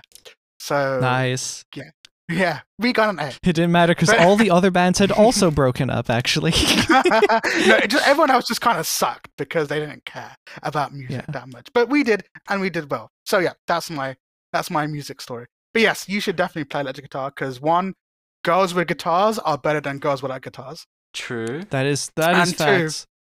And 2, it's just a great instrument to play. Like, it's so cool. Like, you tell people you play electric guitar, like, super oh versatile. my god, yeah, wow. Like, you'll get all the bitches. I'm just Riz saying. factor. It's a multiplier, honestly. It's a Riz multiplier. Like, they all flock to you. Okay, like you all you have to do is play like the first like 3 chords in Wonderwall, and they'll do all this. And they'll do all the singing for you. I just play and they'll think you're really cool. So, Ari, what about you? What's your music origin story? You're gonna love this. So, okay, I already love everything you said. It all started way back around the more the early 2010s. There were these crazy YouTube videos of these people with launch pads, right? We're so similar. May and I have talked about this before, I think, and we were laughing at how similar the story was. So yeah, I was into launchpad stuff as well. I was like, wow, this is super cool. I just liked the flashy lights. They were super cool. I love the choreography of it, I think, was the thing that really sold me. And there were some like genuinely really, really cool mashups that I had seen. There was one from was it Madeon? had done Pop culture. Pop culture. That's still like I think my favorite mashup maybe of all time, especially in terms of Launchpad shows. But what was it? I was really into that for a while, and my mom picked up on it, and she's had this really cool approach when it comes to, I guess, getting me into things. Every once in a while, she'll just like notice that I like hyperfixate on a thing that's like out of the norm for me. Because at the time, my only two interests, like I was into gaming and I was very into code since I was like baby. Like from the age of like 5, I like I played all sorts of like just games on the family computers, and I was just like, I really want to make a game. That would be super cool. But she's always wanted me to like branch out to do more stuff. And only now, after all this time, has she realized that was a terrible idea, because now I have stupid expensive tastes for like everything. It's not even like I don't like expensive things. It's just the things I like happen to be expensive. Right. Yeah. Yeah. But they're also really useful. But of course. Yeah. No, she'd taken note that I was into that, and then it was like one Christmas she had gotten me my first Launchpad. I think it was a Launchpad Mark II from Novation. So I had that, and it was super awesome. It also, I think, came with a copy of Live 9 Lite. So I played around with it. Free samples, right? Oh yeah, it had a couple free samples for sure. I found very quickly, wow, this software is actually pretty difficult for a beginner to navigate.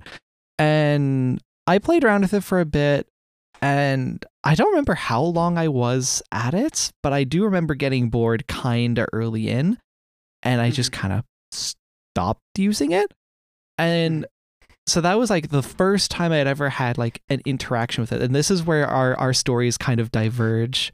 So I went back to my usual. I gamed, I did code, and I was very into the YouTube thing from where I'm going to say 2015 up to, well, I guess to present. It's just I haven't uploaded pretty much anything over the past year because I've been busy with so much other stuff.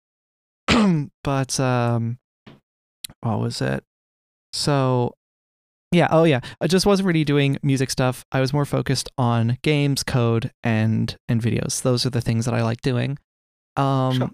And then at some point, it was around, I think 2018, maybe early 2018. I'm not 100% sure. I was a music listening enthusiast for like quite some years. And in particular, one of my favorite artists at the time was Tokyo Machine. Super upbeat, like, I guess kind of like throwback to like arcade style music. Right. Very heavy electronic stuff. And I've always been like a huge sucker for that. And I was super, super into their music. And at some point, it kind of clicked again. And I was like, I really want to make that kind of music, because this is the only guy that I'm aware of that makes this kind of music, and I would like more of this music. That's been my approach to almost all of the like creative things that I do. It's just, I like this thing, I want more of it. What's the best way to have more of it? Make it yourself. So waiter, more Tokyo Machine, please. More Tokyo Machine, waiter. But yeah, so what happened was I did not pick up the, I think, expired trial copy of Live 9. I picked up a very legitimate copy of FL Studio. I think FL Studio, would it be 20 or 19? I don't remember. 12. It's 19 doesn't exist. 12 is the one before 20. Oh, yeah. Okay, I forgot what their numbering scheme was. Oh, yeah.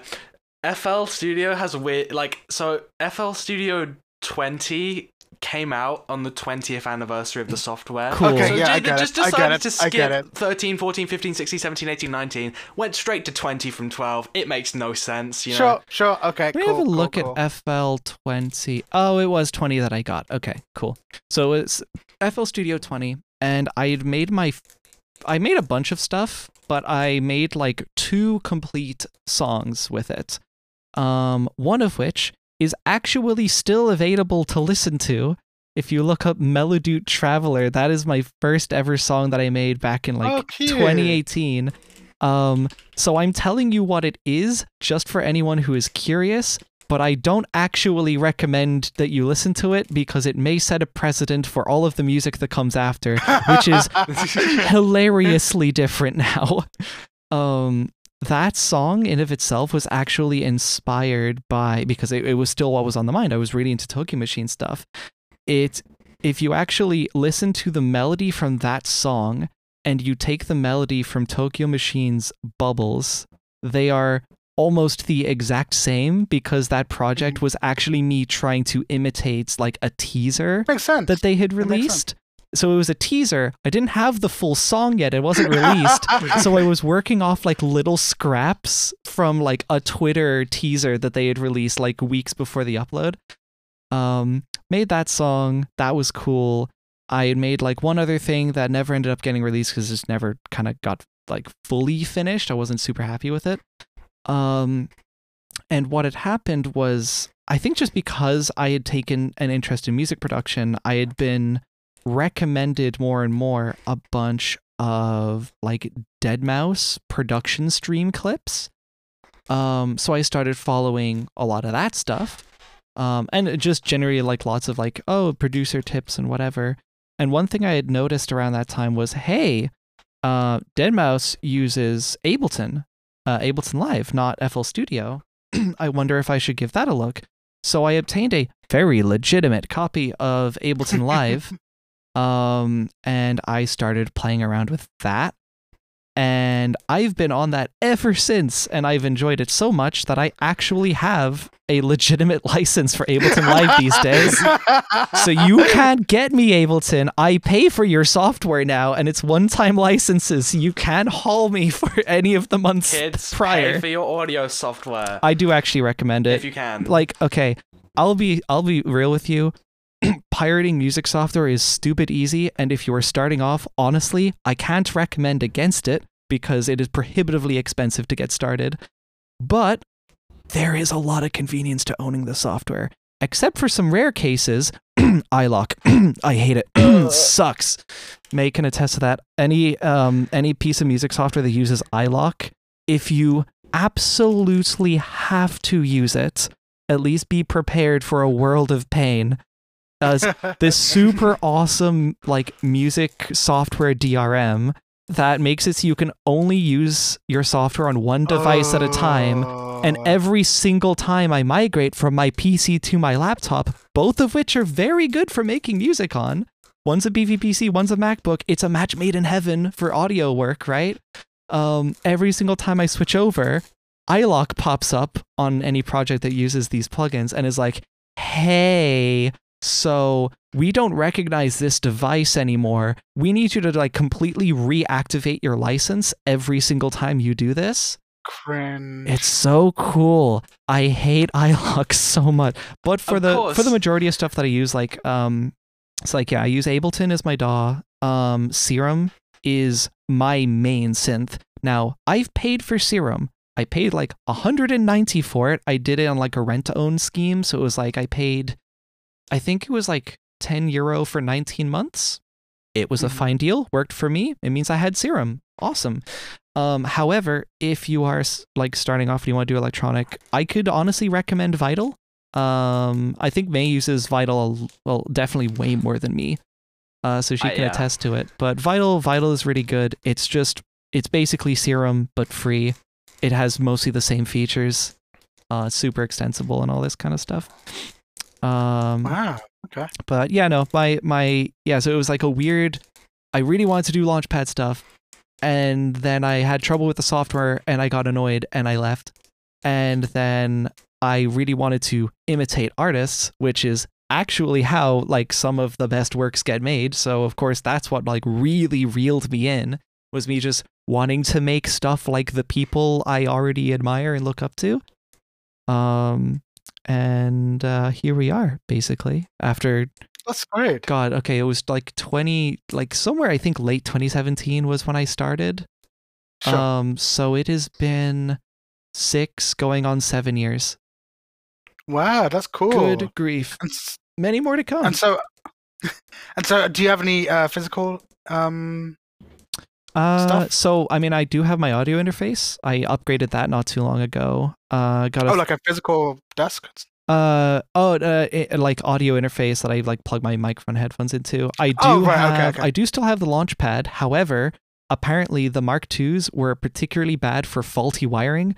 So mine only works if the cable is in at a very, very precise angle. It's not a problem with the cable. It is an actual internal fault that my other friend with a Mark II also has.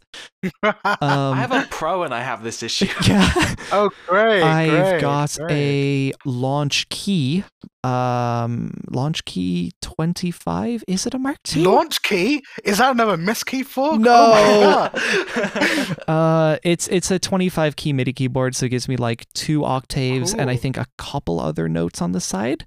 It's pretty handy if I want to just like quickly trill out a melody or something. I have tried like live playing stuff and it is really cool, but I do want to at some point upgrade to a larger keyboard so I can actually play stuff, because one of the problems with having 2 octaves is you can kind of hit one range and that's it. Yeah, that's not. You can't. That's not I can't really do much. my high melody and my low bass notes at the same time. That I'd have to just do them in 2 separate takes, which kind of kills it a little bit. Sure. Next to that, I also actually have, I think it's Pioneer, like a record box, Pioneer DJJ 400. Let me look up the model again. I think it's a DJJ 400. Yes, it is. The basically like DJ discs, basically a little set of DJ decks. I have not used either in a little while, mostly just because most of my music is production rather than live playing. But at some point, I think actually maybe if I can make it work for my next album release, it would be really cool to do a live mix. That would be really sick. Cool. I do have a acoustic guitar as well, but it's like I got it. It was given to me actually as a gift like ages and ages ago. It has 3 rusty bass strings and 3 plastic trainer strings or vinyl strings. Nylon, that's what they are. Haven't used that crazy often, but I haven't fully developed the calluses of my fingers yet, so it's very painful when I do pick it up there once in a while. That's true. You gotta develop those calluses. Yeah. Well, actually, funny enough, when I was 10 years old, I was watching Launchpad videos, and hell yeah! Oh my God. No. And it was all downhill. I have actually watched Launchpad videos too. Like I've watched like they were Sean Wasabi. Huge. Oh, Sean Wasabi's great too. The MIDI fighter Launchpad videos. Yeah. I remember I wanted a MIDI fighter in particular. I think for a while, but they were like stupid expensive. $400, I think, and the Launchpad was like $200 at the time. So it's a no-brainer. I think. It's actually kind of funny because I saw Sean Wasabi's videos and I thought, man, like could I do that? And I thought, maybe not, and I just left it. So I wonder if there's a power universe somewhere where I remember watching these videos when I was in university. So I would have been around about the same age you are now, Ari. And I thought this kind of stuff. Oh, maybe I could do that, but I didn't know what the hell that thing he was using was. Like I originally thought it was just like some custom made instrument thing. So I didn't really think it was actually. Oh, yeah, wasn't the MIDI fighter built for Sean Wasabi? Oh. The MIDI fighter existed as a 4x4 grid that this company DJ Tech Tools sold. Sure. And Sean Wasabi wanted a 16x16 one to compete with the like launch pads that were out, so he could play like full, have the full amount of buttons. So DJ Tech Tools made a custom MIDI fighter for Sean that had 64 buttons. Cool. Unfortunately, that MIDI fighter got stolen in a car, I'm pretty sure. Yep. I heard. Oh, if you look up sad. Sean Wasabi, I lost all my eggs. I don't remember what pad they were playing on. It could have been a 64, it could have been a 16, but 64. It was 64. It was like just some little like short ditty that they had made, and then I think in the description or something they had mentioned, all my shit got stolen. So I'm kind of starting from scratch. It was like they had like had the stuff in like the boot of their car or something, and I think someone like broke into their car while it was idle. That's awful. He explained it when after a few years later, so many people wanted a MIDI fighter for themselves that they did a limited run of like mass-produced MIDI fighters Mm. so that people could buy them. And they did a launch video where Sean explained the story of how the original MIDI fighter was stolen and stuff like that. So that's how we know. Crazy. I wonder where But I that, imagine where that it's like thing is there's now, actually. I imagine there's a parallel universe somewhere where I like like the deviation in decisions, right? Well, I could be like using a launch pad right now, I don't know. But then maybe I wouldn't have been on Fetty, and maybe wouldn't have this podcast or whatever. Or maybe it would have happened. Like maybe the three of us make launch pads. I don't know. But anyway, Butterfly I think it's effect kind is of crazy. it's funny. But I think that's just proof that we're all related. Of course. So do you want? Let's take some audience questions. Let's I am do very that. I'm aware excited for some of- audience of- questions. I'm very Oh, aware of yeah. the time. This has been a very, very in-depth episode, I think, which is very Yeah, I nice. think we're at the my file's around the 2-hour mark. So we've had some pauses. Yeah, you were I mean, we'll subtract like 10 minutes because of the delay or whatever. Yeah. I mean, it doesn't particularly matter. I mean, my future me will hate me for doing this, but what is the point of future me anyway? Right. So in terms of the episode editing, not in terms of like creative reality, Not an existential sense. not an Bless. existential stuff, just in the editing stuff. So the first question is from Robin Black. What time will episode 8 be? Oh, wait, never mind. That's What time will the episode be at? We're gonna find out. so. Well, his question was, what time will episode 8 be live? But obviously, it's already come out now, so that question's already been answered. The first actual question is, oh God. That's a good start. Oh God, this is the May hell thread. Oh. I didn't. So I, this I is- saw this, but I didn't read through it. I just saw someone say May Hell Thread, and they tagged like I think 50 other names. So this is a question from May, who is at meow.worm.cat. Yeah. Maybe the Council of Mayhel Frederick can come up with a question, and all the Mays that she knows were tagged in this question, including me, by the way, because I'm an honorary May. Of course. As we established in a previous round of May Health Frederick. Indeed. My name is Yassi_May, I guess. That makes sense. Let's see. Oh, and yes, May asked. So May, as in the one on this in this episode right now, We're going to asked, put labels "Yes, on them. May." Yes, May. Why are you so amazing and beautiful? And then I said, "Wow, I didn't say the guest can't ask questions." Then I said that I'm going to ignore this question, but I've already asked the question, so we can't really ignore it. You gone and played yourself. Yeah, I'm just not going to ask this question. The question that, but May at isabadad.dev asked, how did you pick your name? There we go. So I guess that's for both of you. You Why can do did you both. pick Ari or May? Ari, if you want to go first, why are you Yep. called Ari? So I know my name has origins from somewhere. It's kind of difficult to pinpoint exactly where it came from. I can tell you names that predate it. That might have been clues, though, because that's basically what I work off. Okay. So, because I am a huge goddamn nerd, and I'm very sentimental about, I guess, my equipment. Because, I mean, I do lots of stuff with it. The memories are kind of shared with them. I have names for pretty much all of my computers. That's cute.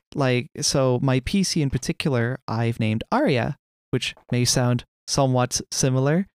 Interesting. And it's been named Aria for good couple years. I think there were maybe some other inspirations somewhere along the line. I know I had another friend named Ari prior to me joining Fetty.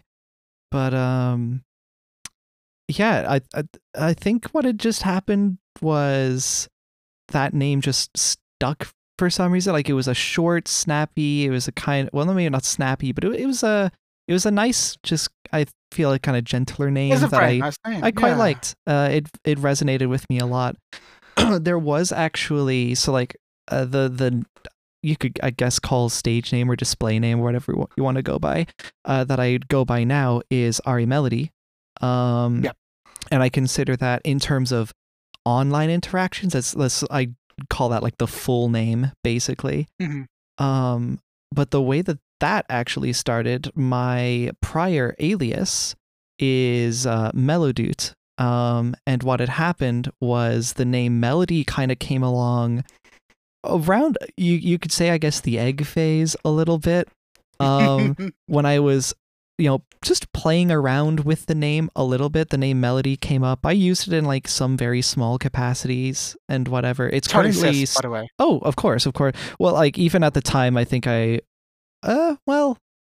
no, I don't know when it really kind of started to click for me. It's a very subtle, slow developing thing, honestly.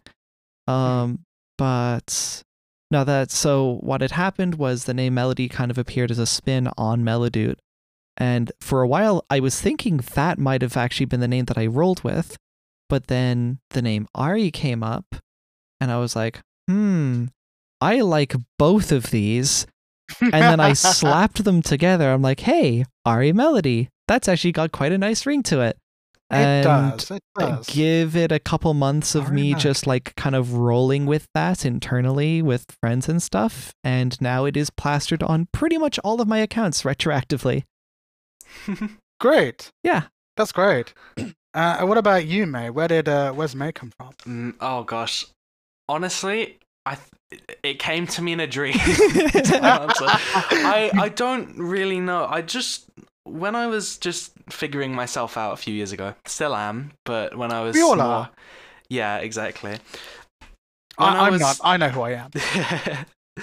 When I was just coming to terms with my identity a couple of years ago, I was just trying to think of what I want to call myself, and I don't know how the name May just kind of stuck out to me. Not for any particular reason, it just did. My music alias I can go a lot deeper into, however. I didn't even mention my old alias. That's got some history too. You can do yours after. Yeah. So my current alias is Stringy, which is strange when you first hear it, but I'll get to it. So, as I mentioned previously, I started uploading my music to SoundCloud, and when I realized that when I was uploading to SoundCloud, I needed an artist name or a stage name or something.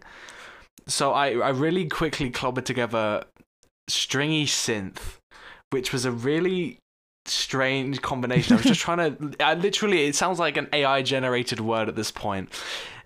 It's just a combination of two musical words that I thought sounded cool together. And I just kind of released music under Stringy Synth for a while. I renamed my YouTube channel to Stringy Synth, and I think it was Stringy Music at some point, Stringy Gaming, and over time, I think in like 2017, I want to say, I dropped the like suffix of music and gaming or synths, so I just became Stringy. As for my like online usernames, a lot of places I have the username ETStringy. That actually comes from my two initials of my dead name, put with Stringy on a suffix. I still remember when the first couple times me reading that, and I told you I think a couple weeks later, I misread it as L Stringy. So I just I used to watch a lot of Twitch streams when I was younger, and every time I would join a chat and I would say hello, the streamer would always like say like E stringy or like L stringy or like T stringy, like never ET stringy, or it would be at stringy. It's like Spanish may be like L stringy. Spanish may. I'm in Spain. But, the next question is from me. Auxiliary note: I have scheduled. Oh, never mind. Okay, well I'll just read it anyway. You're just blindly reading these. I just blindly read them. Like, there's no need for me to engage with them any deeper than what is on the screen. Auxiliary note: I have scheduled guests for the next 4 episodes and potentially beyond, but that information is kept in a secret vault in Switzerland, protected by armed guards. I remember the Swiss vault. And then needs someone to check. And then other people are like, "Oh my god, I want to check it." No. Anyway, so I have a challenge for the two of you. Oh. It's challenge time. Oh boy. Oh shit. You should both post the word meow as fast as you can. This is a challenge? Are you serious? Yes. Done. Oh shit. I meow post in my sleep. Wait, what do you mean done? It's not even on my feed yet. That or refresh. WebSockets are. God damn it! That's it. You're getting. The muscle You're memory's getting down. GD React, GD normal React. It's over. Did you post the word, Ari? Yeah. Oh, good. Okay, that's fine. So did May win there? I think May I won. won. I mean, By- we have the receipts here right now. It says by 2 seconds. Yes. Oh, excellent. Okay. Wait. Oh my god, the timestamp is exactly the same on my end. They both said. Wait, no, that's. Oh wait. The UI is only showing me like minutes. Do I have seconds on mine? Mine says 2 seconds between us. I'm not sure what yours says. Minutes. Oh yeah, I see. Either way. I can't check because I'm looking at the question. Yeah, May won. But, My page but took a little while to load for some reason. But yeah, okay. So May wins there. That's great. Yippee. So that was from Elkie at tapenoise.cafe. Their idea was to ask you both to meow, and they sent this to me in a DM, so that neither of you knew what was going to happen. I could not have possibly pre-checked this one. Someone else just joined in. We are not spawning another hell moment from this. Uh-oh. We're not doing Shrimp Part 3. I loved the shrimpsident, the December 22nd shrimpsident. Oh my god, the shrimpsident, that was so great. Okay, so so this is from Emmy, who is Emmy at void.rehab. Preferred shell environment and distro. Well, my preferred shell environment and distro is smooth shells, I suppose, and my preferred distro is It's probably the True. most sane answer that you're gonna get out of this group here. Mine personally, I've never like locked onto one. I find myself using Bash the most because it's default on Debian, so I just roll with it. I quite like Zhush. I don't know, is it Zhush or ZSH? Oh yes, oh my Zosh, isn't it? That comes stock on macOS. It works. I will say, I do like this fancy, colorful like prompt first. Like whenever I'm using terminals and stuff, much easier to implement in Josh than in Bash. I will give it that much. I do want to try Fish, just because I think saying that I use Fish would be really funny. That's pretty much my main gravitation towards it. What was the other one? It was like favorite shell environment Distro. and distro. Oh, and distro, Debian. Okay. I have And for you, been May? pulled sorry. over to Fedora for desktop use. I'm currently trying it. I actually just got a new SSD the other day that I still have yet to install. So I'm actually, once we're done here, I'm going to be like having dinner and then reinstalling Windows and Fedora on my PC for the rest of the night. But yeah, no, it's Debian for the server all the way. Every single one of my servers runs some variation of Debian, and currently Fedora on PC, and we will see how that goes. So far, it's all right. It's pretty good. Okay. And May, your answer? So for shell environment, I've never really had a reason to sort of care about shells too much, but I do use Zosh on most things just because of Oh My Zosh. I like having a fancy themed like terminal essentially. I haven't properly That's explored the that. only reason I use it, like anything different from default basically. As for distro, I'm not even sure what my favorite is. For desktop, I've only used Arch recently on SteamOS and also just regularly in a VM because I was just playing around. I use Ubuntu on most of my servers, but I don't like some things about Ubuntu, and I want it to be more minimal. So I've decided I think in the future I'm gonna lean more towards Debian. Just straight Debian instead of Ubuntu. Desbian. In that regard. Desbian. We're all Desbians here. I don't know. I don't really have a favorite distro. I just kind of try a lot of things and see what I like. That's fair enough. Fair enough. It's always good to have a variety in your life. Because variety Absolutely. is a spice. Variety is a spice. See, that you makes do life. say that, but if you've ever used Linux, you will eventually become familiar with the term distro hopping. It is a living hell until you finally land on a distro you actually like. Okay. I should probably try Fedora as well. You know. Yeah, I don't know if I don't even know if it's really like meant for server. You don't get Fedora without a desktop environment. Those are just the flavors they give you. So I think it is purely just meant for desktop. I think if you want just command line, maybe like Red Hat, I guess. I'm not sure. But either way. Okay. The next question is from NeoRat trademark emoji ad hashtag fuck your Zionist ethnostate. Very good. Whose username is says because I pronounced that That wrongly. makes sense. At echo.hollow.capital. How do you feel about the inevitability of death? I feel fine. Oh, I remember I pre-read some of these. I remember this one came up. The inevitability of death. What an interesting question. Yeah. The way I see it, life is a temporary thing. And so long as you enjoy the time that you have, well, that sounds like a pretty good life to me. Yeah. The only thing that would freak me out more than the inevitability of death is actual immortality. agree. I'm very much in the school of thought that living forever is a actual worse punishment than death.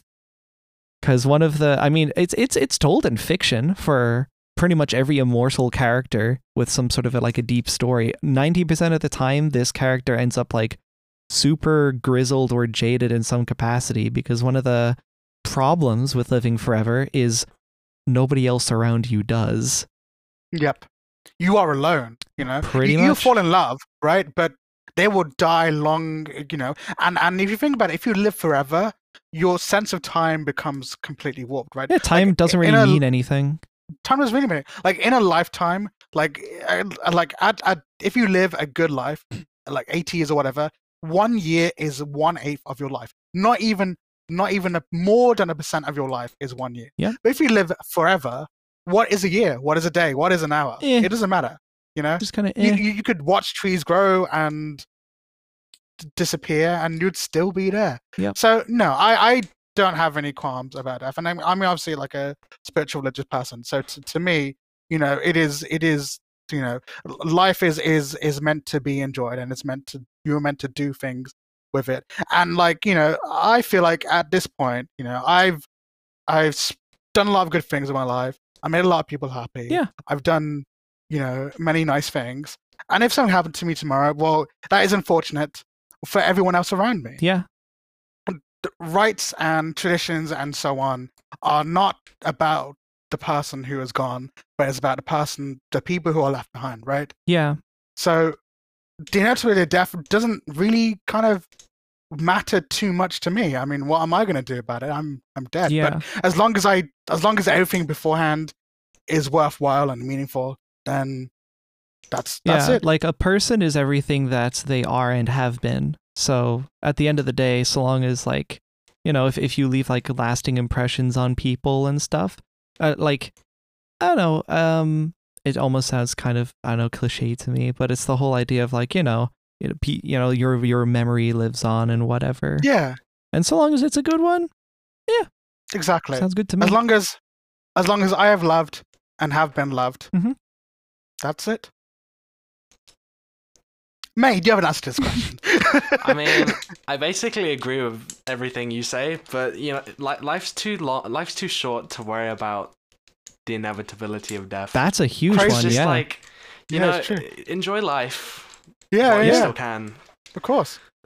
That's a kind of a heavy question to present to a 28, 16, and 21-year-old. But we went there. The next questions. So I'll just kind of take questions as we go through. If we have more time, I'll go through again. But the next question is from Archaic Cyberlim Architect, trans flag emoji, who is at Dacia at echo.codagos.cafe. She's asked three things. I'll pick the middle one because that's kind of funny. So, any comments on larger May Alliance, such as an online presence or similar upcoming features, such as a sticker, maybe shirts, May merch, or anything you can comment on yet? That's for you, May. The Maze should definitely get this rolling, you know. We gotta start a web ring or something. I think the Maze should fork Miskey and make another Miskey fork based entirely around call it Makey. Makey! Come on, Maze. We gotta get on this. Get in like an XMPP room. Yeah, like most of you Matrix guys are tech server or nerds whatever. anyways. Just like get a private GitHub repo and just get to work. Not even a private GitHub repo, a private like GitForge instance. Yeah, exactly. You'll actually just like host your own Forjo instance, and like you all pool into like some Hetzner box to keep it running, and like you're sorted. I think I joked about this. I found some like domain that I was like, oh, all the Mays should crowdfund this. I've forgotten what the domain was now. You should like... lease out subdomains for May.wtf to every May on the Fediverse. Oh my god. The next question is from Pancakes, who is pancakes@cats.city. Great guy, love the fella. What are your favorite webdry.world or general Fedi shenanigans? God, there's so... I mean, obviously, for me, I think my favorites are the ones that I've been involved in just because I think they're really funny. Like the T2 copy pasta and boiled pizza and... That's pretty much it. Those are the only two that I've been directly involved in. I mean, obviously, there's also Yassinism, but that wasn't me. That was someone else, based on like a dream I had that I expressed. And everyone made it real, and now there's this whole massive thing. And people to this day still think like it's all me, but it's not me. Like, I barely do anything, okay? Like, okay, look, sure, I may You've lost control of your fan base. Yeah, essentially, you now know what it means to be an internet influencer. But Yassinism is just like a thing that has happened to me, so I don't really consider it like a favorite in any way. Just because I kind of like alternate between like loving it and deeply hating it. Mostly deeply hating it, but also like a little bit of like, oh, shucks. It was not a product of me. It was a consequence. The consequence of my existence. But yeah. What about you two? What's your favorite What's your favorite shenanigans? The December 22nd shrimpsident. The shrimpsident. The shrimpsident was so goddamn funny. Oh my god! Yeah. And then I can't believe you guys did that while I was asleep. What like, you only did it while I was asleep because if I was awake, it would have exploded. Yeah, right? It was just a defense mechanism. It still did explode. That was running for like 3 hours straight. So great. What happened was, I think, we had like 5 people in our own Discord like voice chat. We were all screen sharing stuff, and I think I was just going through my bookmarks or something in Firefox. And my Firefox bookmarks are awesome. So I've got folders for just like my personal stuff, like services that I run. I have a folder for social media stuff. I have a folder for just cool stuff that I want to check out later, articles, just bookmarks, you know. And then outside of the folders, I have this section of just miscellaneous crap that I just put in there. And 4 of my favorite just random ass miscellaneous links that are in there. We have smokepowered.com. We have epicblazed.com. We've got mozunguhosting.ml, and we've got shrimpcam.app. And what had happened was I opened up shrimpcam.app.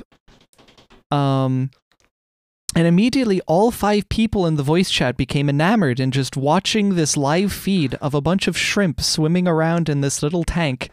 And we were just kind of zoning, watching it. And then I pointed fun at the fact that, like, we were all like getting sucked into this, because the only reason I know it existed is because a couple weeks prior, other people on Fedi were getting obsessed with ShrimpCam, and then I found it and bookmarked it. One of my favorite memories about that is, I think it was the first day that I had like checked it out. I had it up on my secondary monitor, and it was like fairly late at night, so it was like, dark monitors glowing and whatever. and my cat hops up onto my desk and she just stares at the shrimp. So I'm watching her, watching the shrimp, and then at some point it's basically just like the two of us gathered in front of my monitor in the dark just watching this live feed of shrimp. It's like it's super easy to get like sucked into that. But all five of us are staring. I poke fun at the fact that we are all staring, and I think the thing that really set it off, one of the people in the group, Ashley, had just gone, "Yeah, shrimp," and then the whole fucking group is just chanting, "Yeah, shrimp," like this is the best fucking thing that's ever happened to us. And I don't remember who like fired the first shot, but eventually all of us were just posting like shrimp related things. I think I must have linked to the actual Shrimp Cam site somewhere in the flurry of all of this, but all of us were posting about shrimp, and then the other people on our timeline very quickly picked up on the fact that there were lots of shrimp emojis landing on their feed. People started asking, "What's up with the shrimp posting? What has Wet Dry World cooked up today? Why are they doing this again?" I started sending links to my Discord. So it's not necessarily a private Discord, but it is very much kind of like a friend community, I would say. So I don't like have the link out like super publicly. You can find it, like whatever. But I private messaged a bunch of people links to the server, and by the 3-hour mark, we had gained, I think, 12 new people, which was, I think, a record, because the server consists of like just a little over 100 people at the moment. And that 100 was accrued since like 2017 or something. So that took a while. Yeah, no, a bunch of people joined, and our VC, I had a screenshot of it. The general voice chat, first, the channel had been renamed from General to Shrimperl. And we had, I think, at peak 16 people in there, 5 of which were streaming. And we were all just shrimp posting for like 3 hours. But by the time it had died down, this is the thing that was really cool about it. By the time it died down, people who got bored eventually left or like had to go to sleep or whatever. But the rest of us that were still there, we just started like chatting. We were just hanging out, and it was actually a super awesome time. I had pointed out to Zaire, who's like one of the few, actually I think the only like higher up admin on the Discord, because they're one of my oldest friends, at least on Discord. We were both kind of reminded from back, this was earlier in my YouTube days, we had met mutually through a community Discord, not my own, by some music producer. The whole server was very kind of like just general whatevers, you know? It wasn't particularly focused on music. What had happened in those early days, because I was making YouTube content, I had, slowly gotten to know people on there, got very like friendly and whatever. And then eventually, every once in a while, because we were young, stupid teenagers for the most part, we were just shitposting every once in a while, and we just like suddenly spark up some dumb meme that would last for a couple hours, but it would be like really, really dense for those few hours. And it really took us back to, back in those days where we were just like on this small time server, and we were just posting absolute garbage and just having a laugh. And it's like, we haven't had that exact kind of experience in a while, because nowadays all the shenanigans that happen are, well, on my server, where it was probably my fault anyway, so it's a fairly controlled environment. But it's the fact that it was like in this more open space where kind of everyone's just bearing witness to it. We did have on that old server one memory that just came to mind. I don't remember exactly why, but I had been given this like trusted role. It wasn't like admin necessarily, but one of the cool permissions that role had was the ability to change nicknames. So what had happened was I went and there was this bit going on or something. Is that why I'm Yasween? No, the Tim Sweeney stuff was Wet Dry. No, okay. this is back on this is like, oh god, 2015, 16ish, I think. Oh, okay. Yeah, I'd been given Right, some right. role. I was able to change nicknames, and there was some joke. It was revolving around like an even older alias I had. People had this like spin-off name. It's like The Squad or something, but it was like named after me at the time. And I don't know exactly why I did this. I certainly didn't think it was a good idea, but I didn't necessarily think it was a bad enough idea to not do it.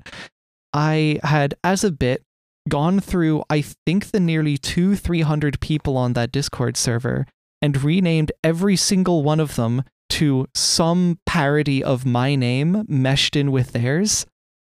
Oh my god. So like all of them had that kind of a name, and it just became this huge bit. Like everyone who was in on the joke, and there were a couple that had changed their profile pictures to match mine, and it's at a certain point you couldn't tell who was who in the voice chat anymore while this is going on. It was just hectic nonsense, and it was super fun, and there was something about the Shrimpsident that just really reminded me of that. Now, at the same time, full disclosure, I don't necessarily condone spamming feeds, but everyone was in on the bit for this one, so it was okay. That's the only time when it's okay, where in hindsight, nobody got hurt. But yeah, no, the Shrimpsident, that was great, and it was a very recent one. The Tim Sweeney incident is also a high contender, I gotta say. How many of those have there been? I'm pretty sure there's chapters of the Sweeney incident. Is it like a consent? Like, okay, so you gotta explain Tim Sweeney stuff to me, guys, because is that recent? God. Like, has that always been a wet dry thing? So the Tim Sweeney stuff has been ongoing for ages, I'd say. I'm not even sure who started it at this point, but it's just the fact that fucking Tim Sweeney's Twitter profile picture is so bastardly low quality. It's just awful. It's just like, why are you representing yourself with something this like low quality and so retro, guys? So like genuinely, if you don't believe us, go to twitter.com/Tim Sweeney Epic and just, it is actual pixels. Like, I remember when I saw the like repost on Fetty, I was like, oh, okay, they like put that, like they downscaled this and then re-upscaled it. And then that was like the funny bit. No, it's actually just pixels. Not blurry pixels, sharp pixels. This makes it much, much funnier for me, because I just assumed that this was like a low-res image that you guys had to just it's the original photo he uses. That's the original one. That makes everything so much more funny. I gotta check if his LinkedIn has that. This guy is like one of the most powerful people in gaming, at least. He's kind of like the Walmart Gabe Newell. he's the I think the Gabe Newell you get from Tamu, right? He is also regarded as quite terrible. Quite a veteran, not terrible, but just a veteran complainer. He does complain. So I think people just have kind of like little regard for him, so the bit just persists. He's just like, he's not particularly like, he's just a CEO of a corporation. It's just that like elements of like he is like as bad as any other corporate CEO. It's just that his position and his company are just very, memeable. Yeah. Okay, it occurs to me I don't think Tim Sweeney has a LinkedIn page. Not necessarily like he needs one, so I kind of can't argue that. But that's interesting. I think just over time, people just started laughing at the profile picture, and the shit posting just got more abstract. Like, we would just say, like, "Oh, I'm Tim Sweeney, guys." Yeah, people just put Tim Sweeney into everything. Any chance you have something, Tim Sweeney will be made into it. If you have a favorite song, fuck you, that's now Tim Sweeney. Okay, but and then that extended then to Epic Games and Fortnite. So like we'll just shove Fort and Knight and Epic and Mega Games into as many things as the Epic Mega Games possible. Things is so funny because I'm old enough to actually remember Epic Mega Games. Oh my gosh, it's funny to me in that sense. Also, no one on Wet Dry World has made Tim watermelon yet. Tim I Watermelon. specifically asked you guys to do Interesting. Epic Mega Games will make this change.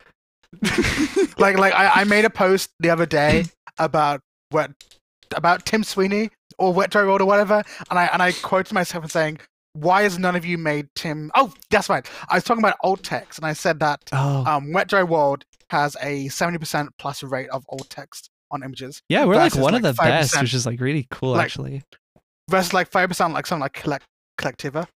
And I said in my comment, this means that images of Tim Sweeney turning into a watermelon have more accessibility than the anarchist posts on Collectiva. Oh my and god, I commented you're right. and I commented saying, why have none of you Wet Dry World folks made Tim Sweeney into a watermelon yet? I've given you the opportunity to prove me right. If there are any Wet Dry folks listening to this podcast, you must make the Tim Watermelon, please, for me. I'm gonna DM the person that owns the Tim Sweeney Epic account on Wet Dry World this immediately after. This is a trade secret. No one else is allowed to know who runs Tim Sweeney Epic. I did make a joke. I don't remember who it was to. I think it might have been a week or so ago. I think it was someone asking, like, what the hell is the Tim Sweeney Epic account? What are they doing? And I had made some reply along the lines of like, we don't know why he's here. He showed up one day, he won't leave, so we just come to accept that. And Tim Sweeney does the things that he does, and that's just how it is. It's as simple as that. It's as simple as that. So the next question is from I'm trying to read the emoji. It's the next question is from Neocat Floof, Necromancer Elk, which is at elk@tech.lgbt. Given we just experienced the shrimp incident, should we be more fearful of Melon Cafe in future? And to Yassi, how do you feel about the Yogscast ripping off your podcast name? I feel terrible. Like, why would they do that to me? Like, the Yasscast has existed before the Yogscast. And it's terrible they did that to me.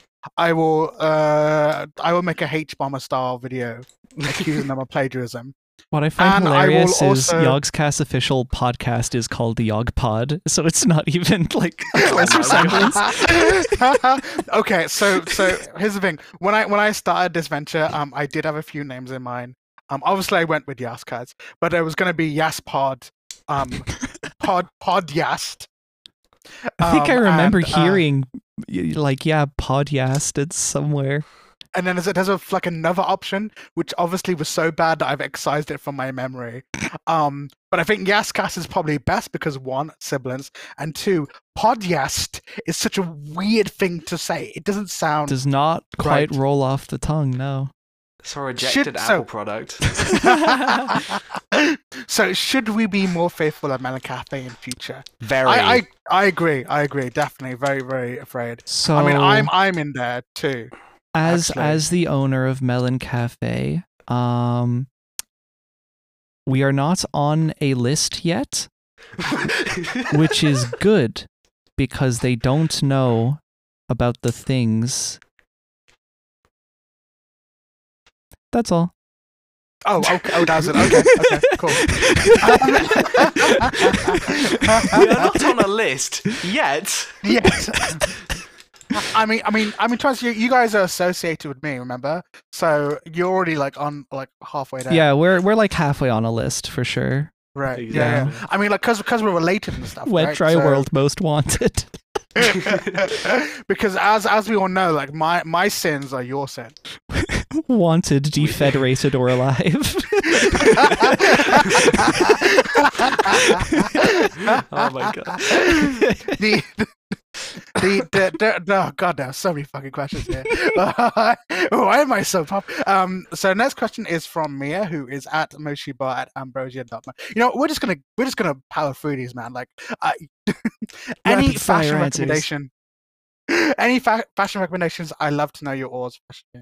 My recommendation is to dress comfortably, use colorful clothing, I suppose.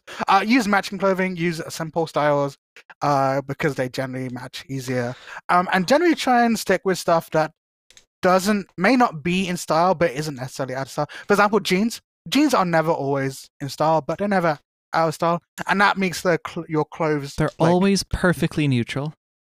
Exactly. So you want to go for a style that's like that's typically like yourself without being too on the trend, because that way it has longevity. And also really don't go for like fast fashion stuff, because that falls apart, and two, like you should kind of wear clothes that you'll wear until they wear out, like just by being on you, you know.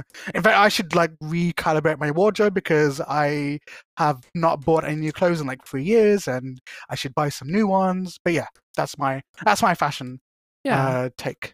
So I definitely agree. Dress comfortably. First and foremost, IMO. I mean, I'm not like, I don't consider myself to be a fashionista by any means. I've only in the past few years been getting a grasp on, you know, how to dress myself appropriately.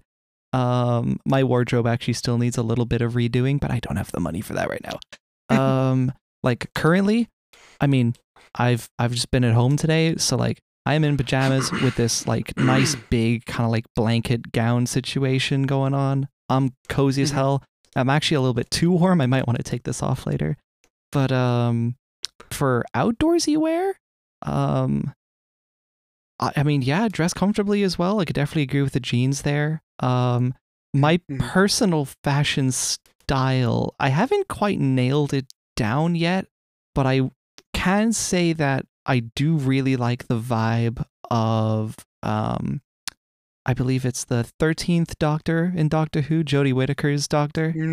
I really like that vibe. That is very you. It's a cool vibe.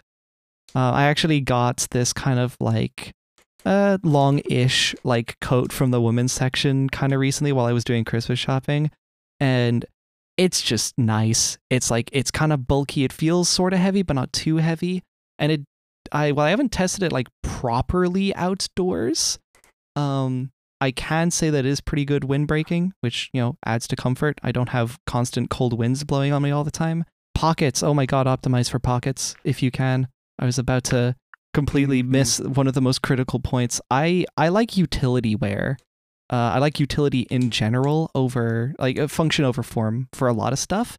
Form, if you can manage it, is awesome, but I would struggle to go out without at least a pocket on me. It would be rough. Yep, that's fair enough. And May? I don't have enough life experience to answer this question, really. That's fair enough. I don't know much about fashion. Yeah. I mean, like you two are pretty early on in your fashion journey. career, and it was obviously in your transition too, right? Yeah. So you can't really forget that. But you'll learn like what works for you and what doesn't. Like obviously with me, I mean, I tend to wear brightly colorful clothes with like crosses or stripes or single colors or things like velvet or things like cloth, for example, because that generally works well on me, kind of thing. So that's like my style. It's very, you know, dream pop is what Jessica calls it. I like the idea of fashion being a very personal choice. It is a form of self-expression, basically. It's decorating yourself in a sense. Yeah, and especially as you guys are going through your transition, you know, I feel like you'll find your style as you develop your identity, kind of thing. Like you know, like if you want to consider like a prototypical style choice, then for example, Jessica again, she would wear blacks and stuff early on in our friendship, and now she's kind of branched out to more colorful stuff. So she obviously still wears blacks a lot, but you know, there's you can swap and change, whatever kind of thing. Yeah, that's the beauty with clothing, is that you can change it whenever you want. Hell yeah. Oh yeah. Next question is from my good friend Experiencers International, who is at Experiencer at Lethal Lava Land, which is of course the sister instance to wetdry.world. Yeah, Lethal Lava. Represent. Yeah. SM again. He's truly a Chad, I think. We love SM. SM. We love him. Right, with the naming of this episode's name, can we ask whether one of you actually appreciated Windows 8.1? Underrated, in my honest opinion. Yeah, I think Windows 8.1 was a fairly decent OS. I think it was a good step up from Windows 8, and I think it was a good kind of middle ground. I think when they moved to Windows 10, the things that were good about Windows 8.1 were kind of tossed away, especially with like the live tiles and with the kind of the way it was set up for touchscreens, but also like some of the other stuff, like just how the color scheming worked and the uniqueness of it and all that kind of stuff. Yeah. Did you guys know that you could install apps onto 81 PCs? 81, just in case you had 81 PCs, just to. Oh, if only I had log in on. 81 PCs. If only I had space for 81 PCs. If I had So space imagine- for 81 PCs, I would actually probably have 81 PCs. There is one person we know who has space for 81 PCs. Imagine if you got to like your 82nd PC and like, God damn, I run out of usable slots on my Microsoft account. Damn it. Whatever will I do? Oh, that's But, bizarre. Do you guys even did you guys even use Windows 8.1? So, my history with Windows is interesting. We started with XP. That when I was born, that was what was on pretty much all of the family computers. So XP Right. has a very, very special place in my heart, which is why, for those who follow me on Fetty, not too long ago, I Yes, right. spun up a Windows XP VM and I finally got GPU pass-through working, so I can game on that thing. That's real cool. Of course, I put in a VM because I also wholly intend on just like trashing it on occasion, and reinstalling from scratch would be a huge pain. So just rolling from backup is easier. But yeah, no, XP I have a lot of fondness for. What had happened was we'd moved house, we didn't have space for a lot of those computers, so a lot of them were also just old, and we weren't able to maintain them properly. So we end up getting rid of a lot of them. And I think around when, I think we had like a main PC of sorts. Oh yeah, I think we were like loaning a Mac Mini or something. So I was on Mac OS. I think it was Snow Leopard at the time. And I needed, at a certain point, my mom had actually signed me up for a coding club that was being run like after hours cool. at one of our local schools. So I went over there, but I needed a laptop for it. So my mom was also able to source as a loan off a family friend this. I still cherish it to this day. Unfortunately, I don't have it anymore. This like black MacBook. It was like one of the few black plastic MacBooks they ever released, because they found it very quickly. People don't actually like buying plastic MacBooks for the most part. People like the nice metal sheen ones. But it was that I had for a good while, a couple of years, I think. And it was also running Snow Leopard, so that was like super nostalgic to me as well. But what had happened was that laptop carried me through the Vista and Windows 7 generations. So whenever people go on like really nostalgic about 7, it's cool to watch from afar, but I just don't have a crazy affiliation with it. So I'm one of, I think, very few people in like the grand scheme of things that doesn't really have many memories of Windows 7. It looks cool, but that's about all I could say about it. I can't attest to how it is to use or anything like that, though I hear it's great. But it carried me through that until I think the battery was suffering from spicy pillow syndrome, and the charging circuit was also failing. So the laptop was not able to charge anymore and could not run off wall power properly. At a certain point, we just considered the thing dead, and I wasn't able to repair it at the time. I didn't have the expertise, so unfortunately I ended up like scrapping it for parts, which feels really bad now. I totally could have repaired it now, but in hindsight, you know. But what I had then been given, it was like, I think early birthday gift, maybe, because my laptop had been busted. I had gotten a Lenovo G500 laptop that came with a copy of Windows 8.1. So Ah. that was how I got back into Windows, having completely leapfrogged 7, having thankfully not dealt with the catastrophe that was Windows 8. So 8.1, from my point of view, I mean, it seems like it was a pretty good, I guess, bouncing back point from Windows 8, from everything that 8 tried to do. The whole thing of like trying to make every computer a tablet was a little bit, what would be the word, optimistic.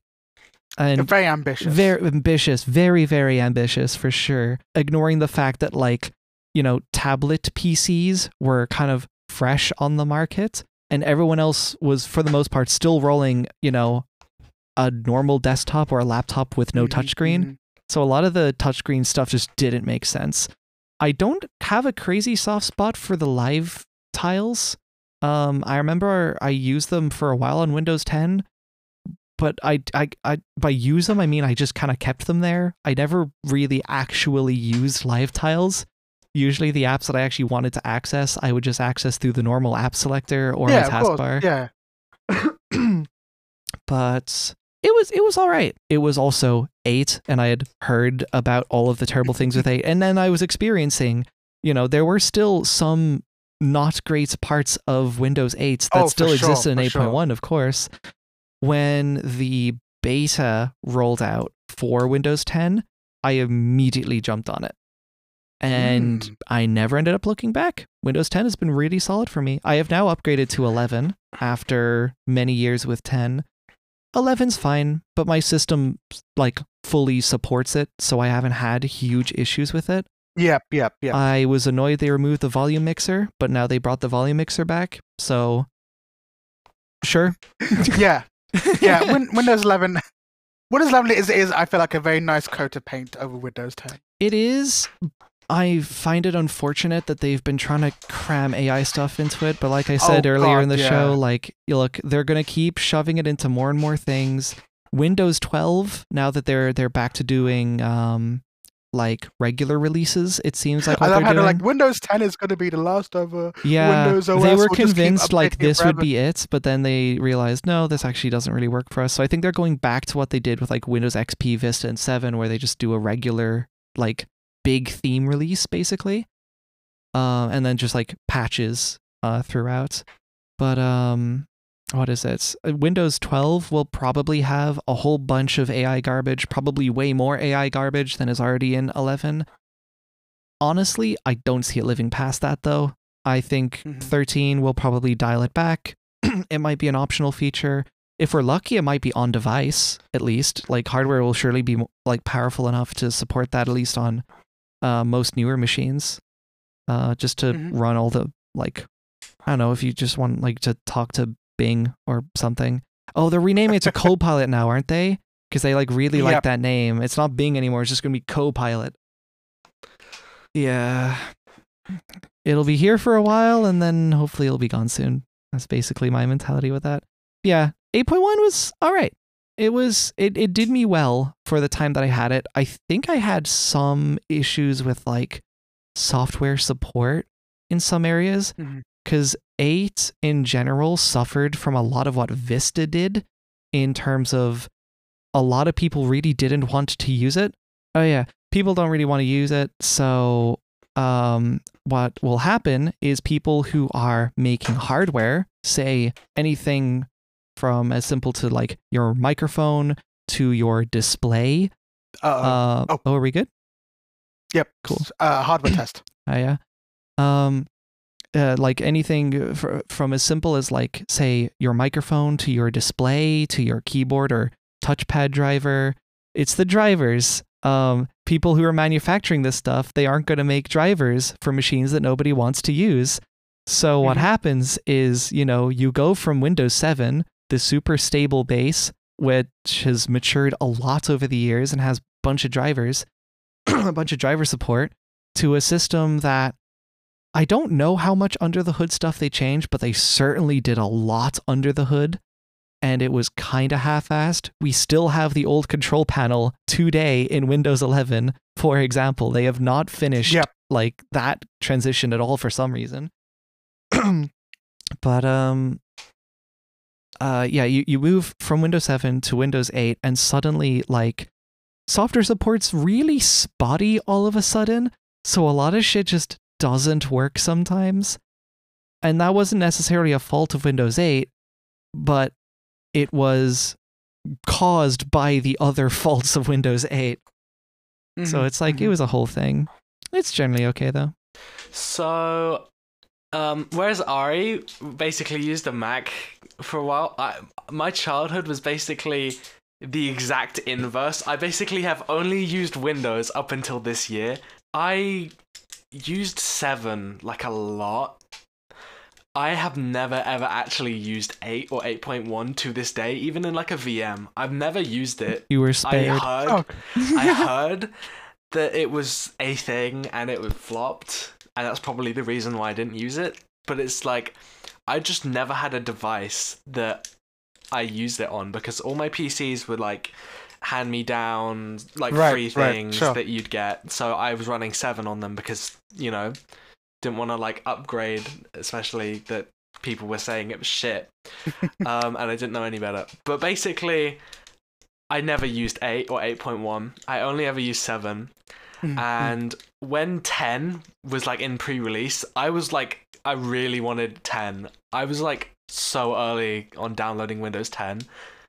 Like, was I July 2015 roughly when I got on the program for that? You might have been similar then if you got on like as soon as it launched. I can remember I was like, when I was, this was like, I don't know how old I was, but I was talking about it with my dad. You probably was 10. I probably was 10. I can say that it was hated. I can justify that people hated it for reasons. Let's say that's my take on it, essentially. Okay. That's fair enough.